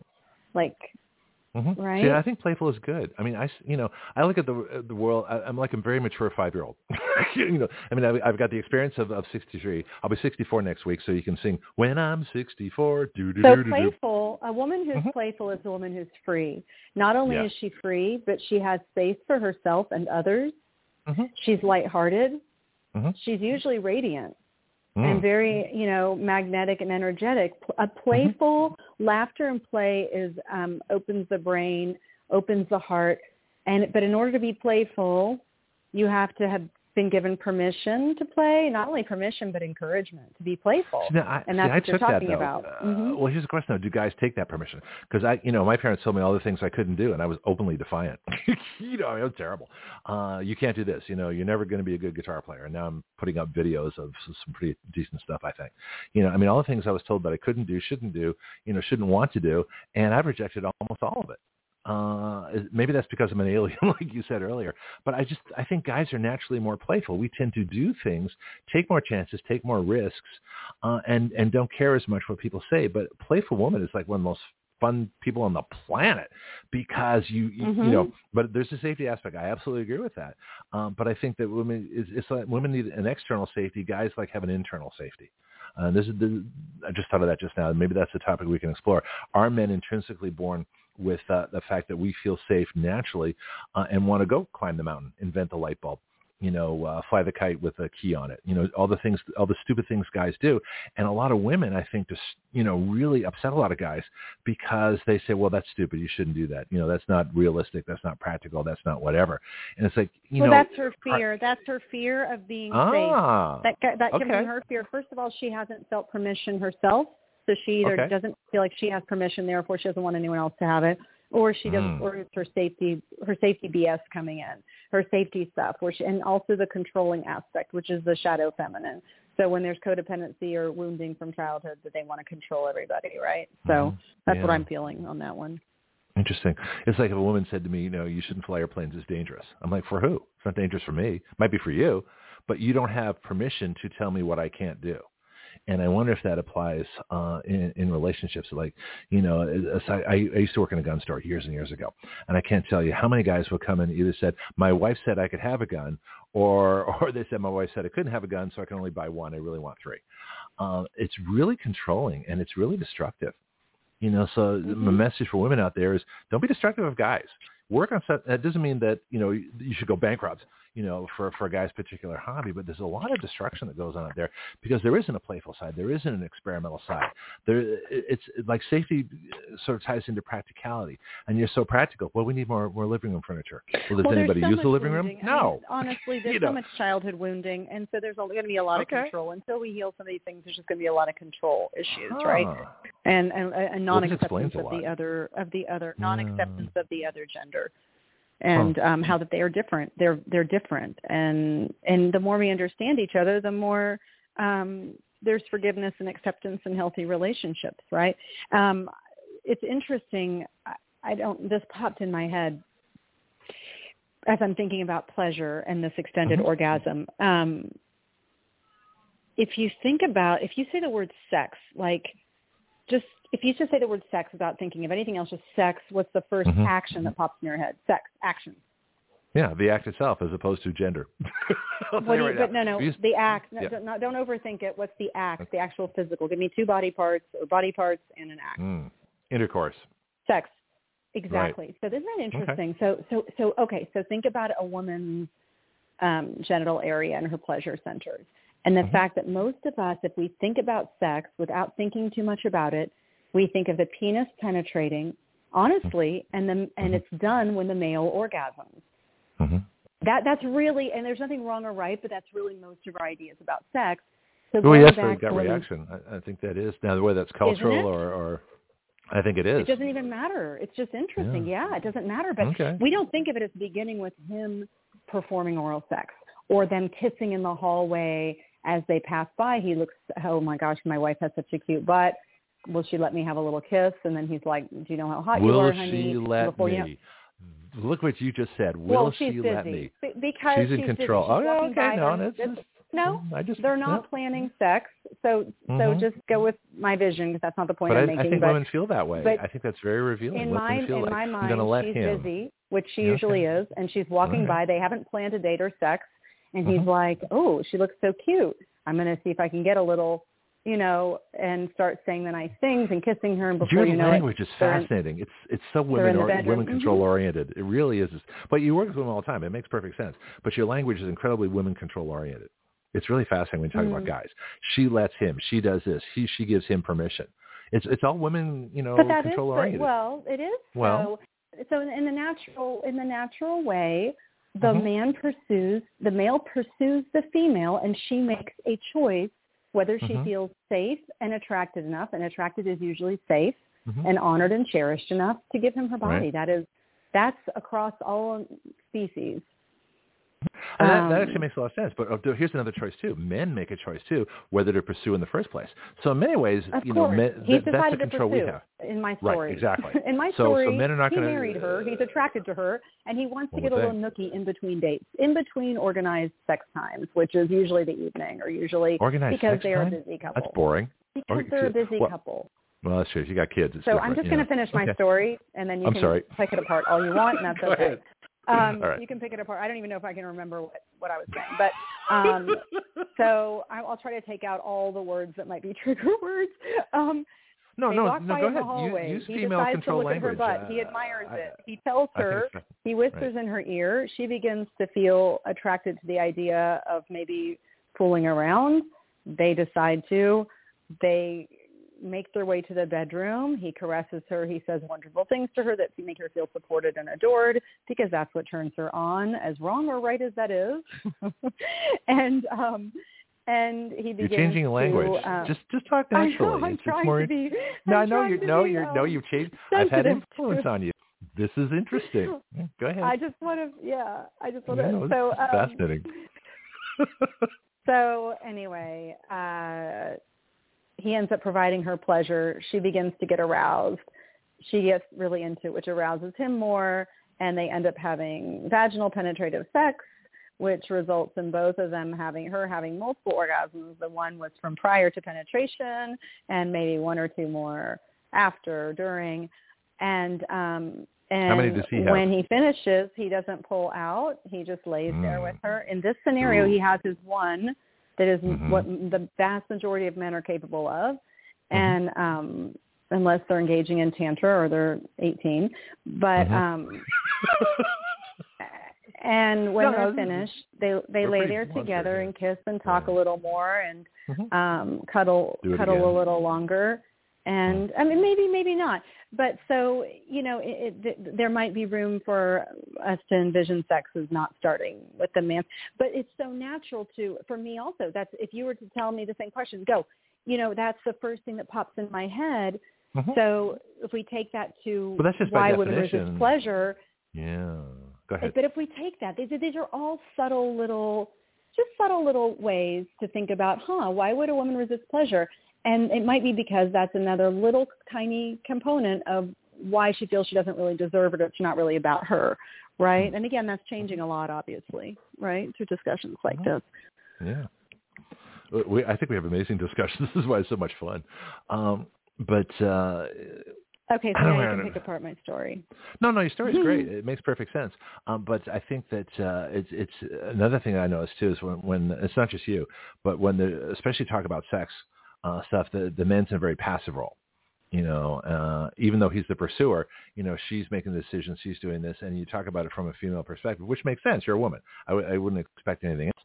But I find that very societal too. That it's always looked upon as, she's giving to him, and it's a very interesting perspective. I think guys know so little about their own sexuality that they don't even get in touch with their own playful nature. Guys don't use what guys do best, which is create a safe situation, be protective, be fun, be playful. The same guy that would jump in mud puddles with his daughter, might be a fabulous lover with his, wife or girlfriend if he kept that playful state. And that's different, obviously. But I think guys lose that. They lose their playful state because we're conditioned out of it in the same way that women are conditioned not to have pleasure. Guys are conditioned out of being playful because you have to be mature. I think mothers do a terrible number on young men. You have to be practical. You can't dream. You can't do this. They take away all the things that a father would say, yeah, you want to go climb that mountain? Go for it. Let's go. I'll join you. And so and I think it applies to pleasure too. Because, men's natural state is playful, is dreaming. You look at the people who has more dreams about really wild, impractical, stupid stuff. Guys do. Okay? So how can we use that? Let's bring it to a relationship. All right? So if the woman wants a really great lover for a guy, encourage his playful state. Well, what is his playful state? Well, let's go in the back of the car when nobody's around. That's different. That's interesting. Okay. So there's ways that we can work together. And I think you and I can discover all these things because I'm pretty open about guy stuff. And I don't know how many other men are. The woman doesn't have to, again, the female energy in the relationship doesn't have to lead. Once things are comfortable, usually a healthy female, there will be maybe not an equal balance of initiating sex, but it won't be solely him initiating. Once she's comfortable enough and feels safe enough in the relationship and it's been established that, and I'm just going to use my language, this is my understanding of polarity. My understanding of polarity suggests that relationships tend to stay in the polar when the masculine energy leads more. So that's even in the bedroom. So she can do whatever she wants if she's a modern feminist and take over initiating more than half the time. Good luck. Good luck with that. But there is some initiation that can happen, and that's fine. But you don't think guys are happy when women initiate? It takes all the burden off. I didn't say they could never. Yeah, I didn't say they could never. That's what I was trying to say. That right. You can take it over 50% of the time if you want to, but if you would like polarity, the masculine energy is the leader. Is the vast majority of the time. If a woman said to me, "I want you," I mean, that's like a real turn on. A woman can initiate without being aggressive, and a woman can initiate in a million subtle ways. And even her being appreciative of her man and telling him how handsome he looks, which is all should be in the daily language anyway. I don't like should and shaming, but really, if we're using our natural feminine language of appreciation and respect and allowing him to be him, it's going to be a turn on. There's going to be a lot of turn ons. There's a lot of turn ons in vulnerability. There's a lot of turn ons in a lot of the ways that feminine can communicate.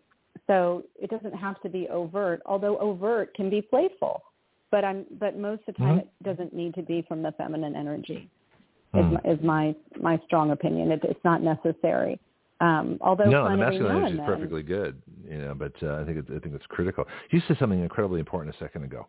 Allow him to be him, and this is one of the biggest criticisms I have of women in relationships. And I've heard this before that someone says, who's in a relationship with them, obviously no details, but said, you haven't changed a bit. The whole time we've been together, you haven't changed a bit. I'm like, thank you. At least I'm still me. And the point is that women tend to want to, and this is pretty well known, want to change guys. It's like, well, it was great when I met him, but once I train him, he'll be wonderful. Of course, in the language like that just infuriates the hell out of me. Thinking how they're going to change them, and men are hoping they don't change.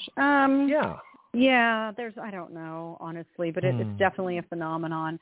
I just think that women tend to think that men, and I don't know where this comes from, but I feel like women tend to want men. They think they're like women. They don't think it consciously, but they interact and expect them to be like women in their interactions. And when they don't, they consider them not loving, not caring, or just completely inconsiderate. Just being a guy. This is fascinating. This actually makes a lot of sense. They consider them being inconsiderate. So instead of understanding that their way of communicating is different, their way of showing love might be different, their words, even the way they use language is different. So when a woman really knows her man and can see his way of communicating love and his way of communicating support, she can encourage and get more of that. And when it comes to the bedroom, I'm telling you, if she allows him to feel like a leader and a man and to feel like he gives her pleasure and that she loves what he does, he is going to get playful. He is going to come up with ideas. He is going to suggest. He doesn't want to suggest things and be playful if she's going to get offended or weird or think, oh, my gosh, oh, yeah, I'm not enough or whatever. There has to be open conversation. It has to be able to be an area of creativity and safety for both, where they can say, oh, I've always had this fantasy. I don't want to actually do it, but can we pretend? And then if she feels like, you know what, this is a slippery slope, I'd rather not, that's a conversation. And that's okay, because a woman who's in her feminine and feels super safe and confident about her body and moving towards pleasure is going to have a lot more allowances within the framework of her ethical boundaries, right? There's going to be a lot more playtime is what I'm saying. Makes perfect sense to me. But I think that's the greatest revelation. So, and this is something that men should understand too. Women don't want to change men, quote unquote. Women want to change men to talk to them as women would talk. So it's a communication thing. So that's something that's a whole show in itself. So the communication. So I recognize women are completely different. That's why I love women. I mean, I love talking to you because you think completely differently than I do, but I'm also open to A, what you say, and B, pointing out things I find interesting. The way you talk, the language you use is completely different than the language I use. So, and I sort of find, upholding the guy end of this conversation, which obviously is quite interesting, that because of our conversations, and people can actually listen to the two of us. Marco's, here in the Netherlands. I wish he would type in something, but I think it'd be fascinating. Or a friend of yours, both men and women. He's probably still annoyed about how we said that if a man's not spiritually connected, he can't be divine masculine. I feel bad about that still. I feel like that could have been worded differently, and that was my opinions on my part, which deserves more exploration. Well, you can always. I make corrections I'm labeling all the time. Marco officially divine masculine. There you go, Marco. I think he just left too. We have to tell him next week because yeah, that's all right. We'll get to him. But that's interesting to do, and that's something I do all the time too. And that's one of the biggest things, especially for men: admit mistakes or correct things, or say, you know what, I said something, and I'll do this on the air all the time. I said something really stupid yesterday. Let me fix that. And so that, I think, and doesn't that work for relationships too? And people are afraid to admit that they maintain their mistakes forever. But if you say something really stupid to your partner, say so. So look, I'm really sorry. That was a dumb thing of me to say. Yeah, it was a dumb thing. Okay, fine. It's done. But if you don't admit these things, I'm sorry. I'm sorry. I hope I didn't hurt your feelings. I'm sorry if I hurt your feelings. I love this example by Alison Armstrong. And this is something that comes up so much when I'm talking to women. When her man would say in the car, so he had multiple brain injuries, and so he has memory issues sometimes, and also his relationship is very important to him. So he wants to really remember what she says. So she's considerate enough to let him know when she's just talking or when it's important that please remember this, right? So that's nice. But like she says, for example, they'll be driving and he'll start tapping on the steering wheel saying, this is what she sounds like when she's scared. This is what she sounds like when she's scared. Because when a woman is scared, it can sound like a lot of different things. It can sound like major criticism. It can sound like super big angry accusations. If it's healthy, it can sound like, I feel really scared when you're doing this. I know you're not trying to scare me, but that's how I feel right now. I feel really scared right now because our child is sick, and because I'm so scared, I'm worried that you don't care enough and your ideas aren't considering all the options, and so it's scary. Right? So when a woman is scared, it can sound very ugly to a man if she's not very intentional how she she should say she's scared. Say, look, she should say, I'm scared, I'm worried about this, rather than saying, you're doing this, you're doing that, I don't want you doing this, that, and the other thing. So it would be really helpful talking about communication. This is where I wish, women would be more like men. Be direct. Be bold. Don't hide behind anger when you're really scared. That's what we were told. We can deal with fear. Be tough. Yeah, we guys can deal with fear. You're not allowed to be scared in school. When you're scared in school, you get bullied. When you admit being scared, you're told by all of TV, right, and a lot of parents and a lot of adults that being scared is wimpy, even for a woman. Even for a woman, if you're scared, you're insecure. If you're scared, you're not decisive. If you're scared, you're not brave. Admitting you're scared never gets rewarded. So for a woman to be able to even it did in my flight instruction class. I wanted to know my students were scared. Well, that's by the flight instruction. Everyone should have to do that. Wait tables on a Sunday in the South and go to flight school. Let's come up with a program. You and I come up with a program. Why in the South? that's a whole nother topic. Okay, save it for next week. But imagine the feeling of being scared, and a woman feels it a lot. And I'm not going to say all women. I'm going to say the feminine brain. The feminine brain is different than the masculine brain. That's been proven. Yep. I don't care how feminist we prove are. It every week. That's okay. Dorothy, we prove it every week. That's okay. Love it. Yep. So, and did you know that our capacity to learn and absorb information skyrockets right after we laugh? A genuine laugh. And it's 30 seconds after we genuine laugh. I just learned that this week, and that's reliable information. I'm going to laugh more. But I couldn't laugh more. I'd be laughing all the time. Oh, I find so many things funny. Oh, no, life is a constant joy to me. You're so healthy. You know, oh, yeah. Listen, I go bike riding and talk to the Cardinals. I mean, everything makes me happy. I know, me too. You and I are the same. I bike ride. I actually, right before the radio show, I made myself because I wanted my energy to be amazing. I was feeling a little down this morning. A lot of life circumstances happening. No, it's okay. It's just real life. It's real life, single mom stuff, you know, and I write about all this stuff. And the beautiful thing is God allows me to write about it with extreme empathy. So I can't be empathic towards women if I haven't gone through all the mud, dragged in the mud, felt alone, isolated, overburdened, felt unsexy, felt, you know, all the things that I talk through it. What can I say? So I get the gift right now of some of those things. But to remedy it, because I move towards pleasure, that's what I do. I jumped on my bike. I made myself do a 10-minute bike ride around my neighborhood. It's very hilly.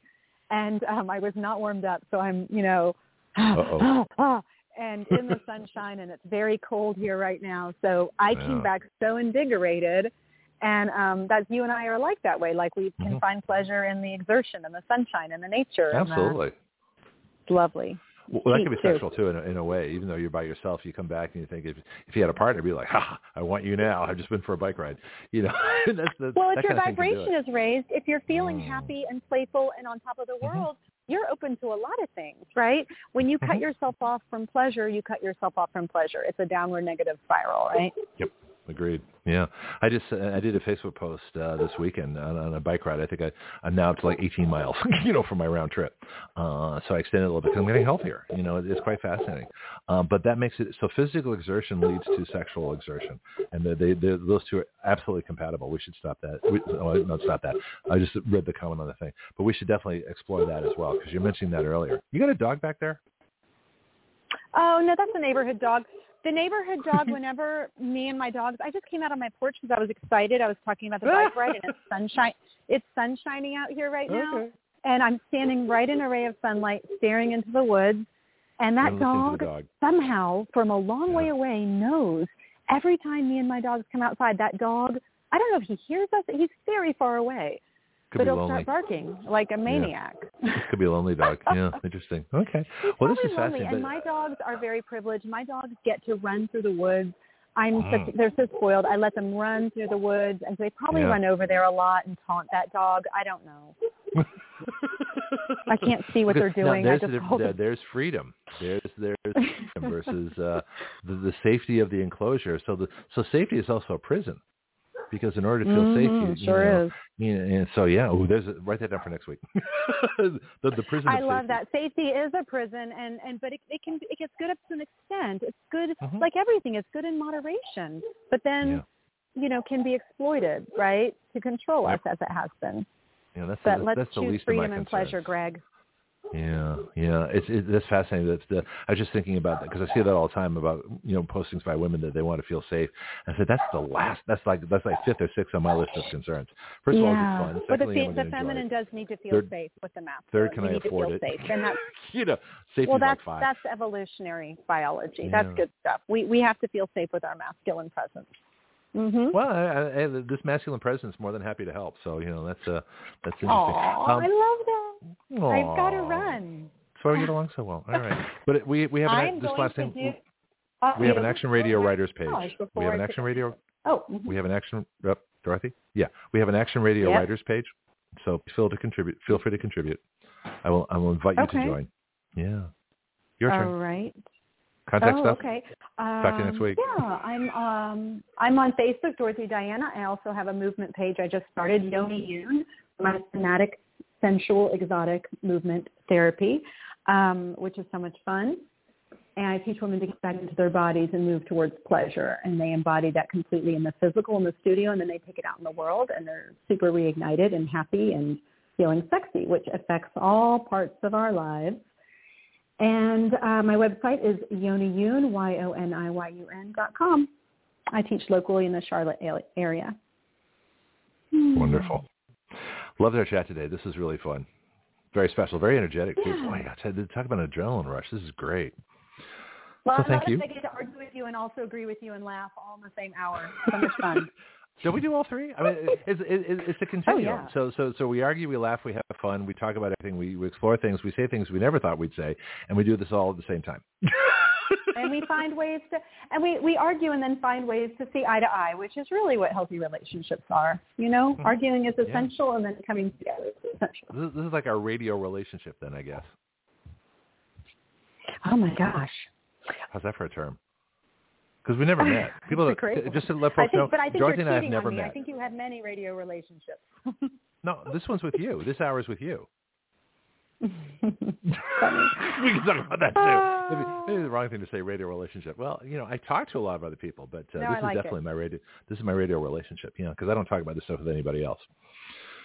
At least on the air. Yeah, we have to talk about it together, and we talk about it in comfortable. And then imagine how much easier relationship. If you and I have been talking for a year and a half, imagine going into a relationship and how much easier these topics would be. And you can always say, "Oh yeah, no, this crazy radio lady told me this. What do you think?" And then it's not on you, and she can be like, "That's pretty cool." This voice in my head. Well, this is why it's going to be great to meet you someday, because I'm curious how we talk compared to how we talk, because we know each other so well on the air, right? But we've never met, and it's just going to be interesting. We're going to look at each other and go, "Well, what do you want to say? I don't know." Listen, or we're just going to be ourselves. I don't know, but that would be an interesting thing. It's thought that if you develop, that's a whole other topic for another show. If you develop a rapport, relationship, friendship with someone, either you're writing to each other, or you're doing Facebook messages, or you're just phone calling, or you just meet in person, or you do like us, we talk on the radio. It's interesting. You know what I just realized, Greg, and I have to sign out because I'm overdue for my hot yoga and massage double whammy self-care day. Oh, but sounds like fun. I know, I'm so excited. We forgot to talk about the details of the extended orgasm, so let's pick that up next week. I think your listeners might want to know exact techniques and breath work. I wonder if guys have extended orgasms. Breath work and techniques. Or do we just do it in order to try practicing this? Yeah. I think guys are the best thing is extended foreplay. So if you can extend your foreplay, then your orgasm is going to be unbelievable. And I think that's the difference. Women can have multiple orgasms. Well, that's kind of like edging. We'll talk about edging also, because that's the man's version. I've heard that word. Yeah. No idea what it means. We'll talk about that too. Yeah, we'll talk about that, because that's kind of similar to extended foreplay for men. All right. I will talk to you next week. Super fab. Dorothy. Thank you. Thank you. Bye. All right. Bye now. We're talking to Dorothy. I mean, Mondays are incredible around here. This has been a very intense show, a very incredible experience. Tomorrow I've got a big announcement for something I'm doing today that I'm not going to tell you yet, but some good things are happening, and so I'll get into that tomorrow. Which once everything was all set to go. But this has been incredible. Talking to Jonathan, talking to Dorothy, totally different topics, totally different people, totally. From politics to sex. I mean, where else do you get that kind of a combination on a Monday? And this is too much fun. Anyway, I'll be back tomorrow morning, 7 a.m. Central. We got Brianna Cannon with the Government Inquiry Report. We got Josie Cossey with the Latino Report. And then I got the third hour, because I don't have any guests this week. I have no idea what we're going to do. But it's going to be something, hopefully, that that nobody else is talking about, because that's kind of my goal here. All right, back again tomorrow, 7 a.m. Central Time, when we will do it all again. Greg Penglis here for my book, The Complete Guide to Flight Instruction. Everyone at some point in their life wants to learn how to fly. Few try. Even fewer go on to get a license. I believe a major reason for that is how we teach people how to fly. My book is designed to help you navigate the flight training system, but it's so much more than that. It really describes an entirely new way to teach flying. So if you've never tried a lesson or got discouraged in your training and quit for any reason, this book can help you. Don't be a rote pilot who just follows procedures. Be a thinking pilot who makes great decisions, who understands all the reasons why we do what we do. You can incorporate these principles into your own flight training at any time. The Complete Guide to Flight Instruction is featured on the Action Radio with Greg Penglis Facebook page and is available from Amazon.com.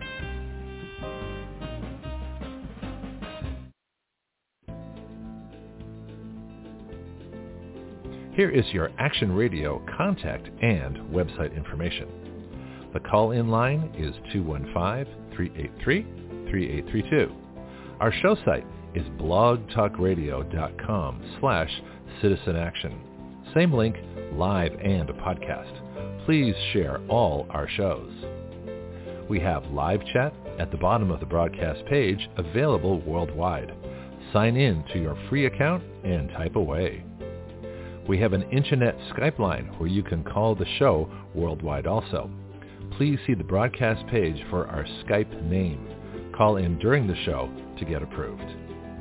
Our bill writing site is writeyourlaws.com, WRITEYOURLAWS, writeyourlaws.com. This is where anyone can write a bill and start the process of it becoming law. My paid and free subscription column is at gregpenglis.substack.com. Please consider a paid subscription of $5 per month or greater. For contributions to Action Radio, please go to givesendgo.com/actionradio. We have over 20 Action Radio Facebook groups. Use the Facebook search window by putting in Action Radio to find our groups. My public email is greg@writeyourlaws.com. Please contact me about advertising on Action Radio and helping our mission of freedom. Thank you for listening.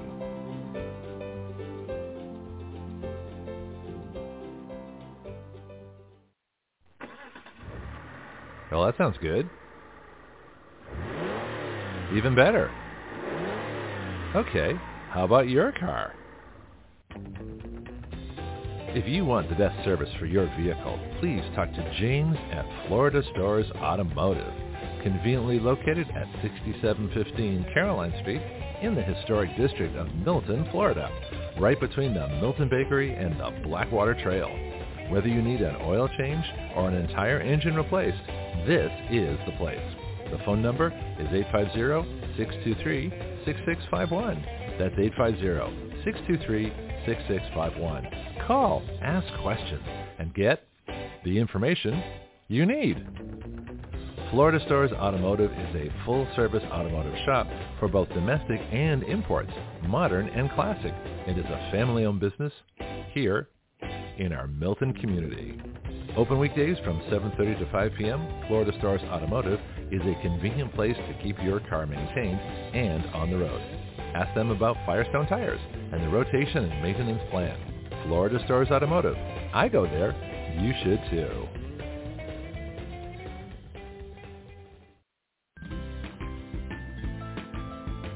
Do you know your way around healthcare, insurance, pharmacies, surgery, alternative treatments and choices? I don't.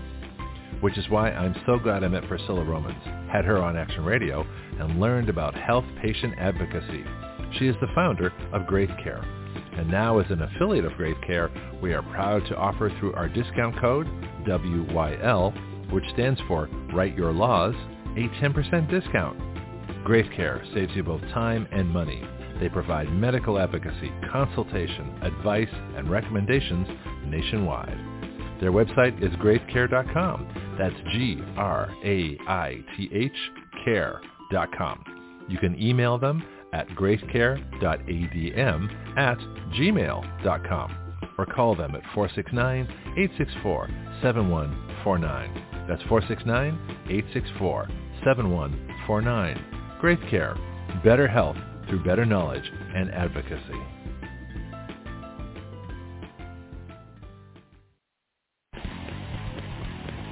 This is Greg Penglis for Strikeforce, your source for pure energy. Strikeforce is a concentrated energy drink that turns a half liter of your favorite beverage into an energy drink. You make your energy drink yourself. Action Radio is an affiliate of Strikeforce, so our listeners get a 20% discount. All you do is add our code, WYL, to the discount code window at checkout. WYL comes from our website, Write Your Laws. So, you can get your energy drink, a 20% discount, and help Action Radio change the relationship of we the people to our government. Not bad. Strikeforce is at strikeforceenergy.com. That's strikeforceenergy.com. Start your engines.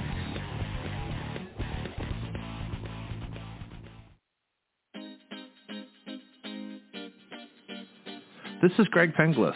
So what is Action Radio? It is a radio show with its own citizen legislature. That's you, the listener. It is a fully interactive system of listeners, expert guests, social media, writing bills, legislator input, bill submission, lobbying, and citizen action.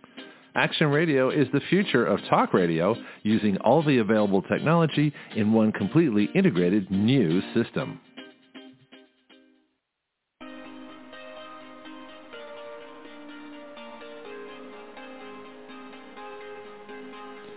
You are listening to Action Radio Online with Greg Penglis. The webpage for all Action Radio shows and podcasts is blogtalkradio.com/citizenaction. Please share our show with all your friends and family, both nationally and internationally. The guiding principle of Action Radio is this: we the people give our consent to be governed through writing the laws by which we are governed.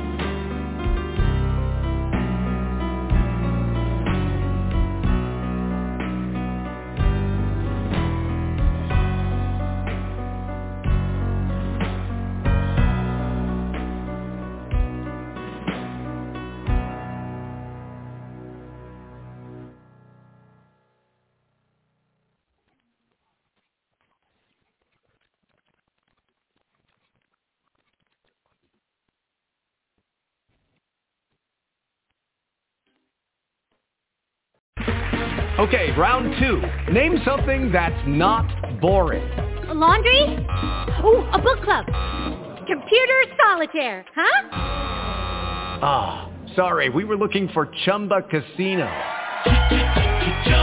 That's right, ChumbaCasino.com has over 100 casino-style games. Join today and play for free for your chance to redeem some serious prizes. ChumbaCasino.com. No purchase necessary. Void where prohibited by law. 18+ terms and conditions apply. See website for details.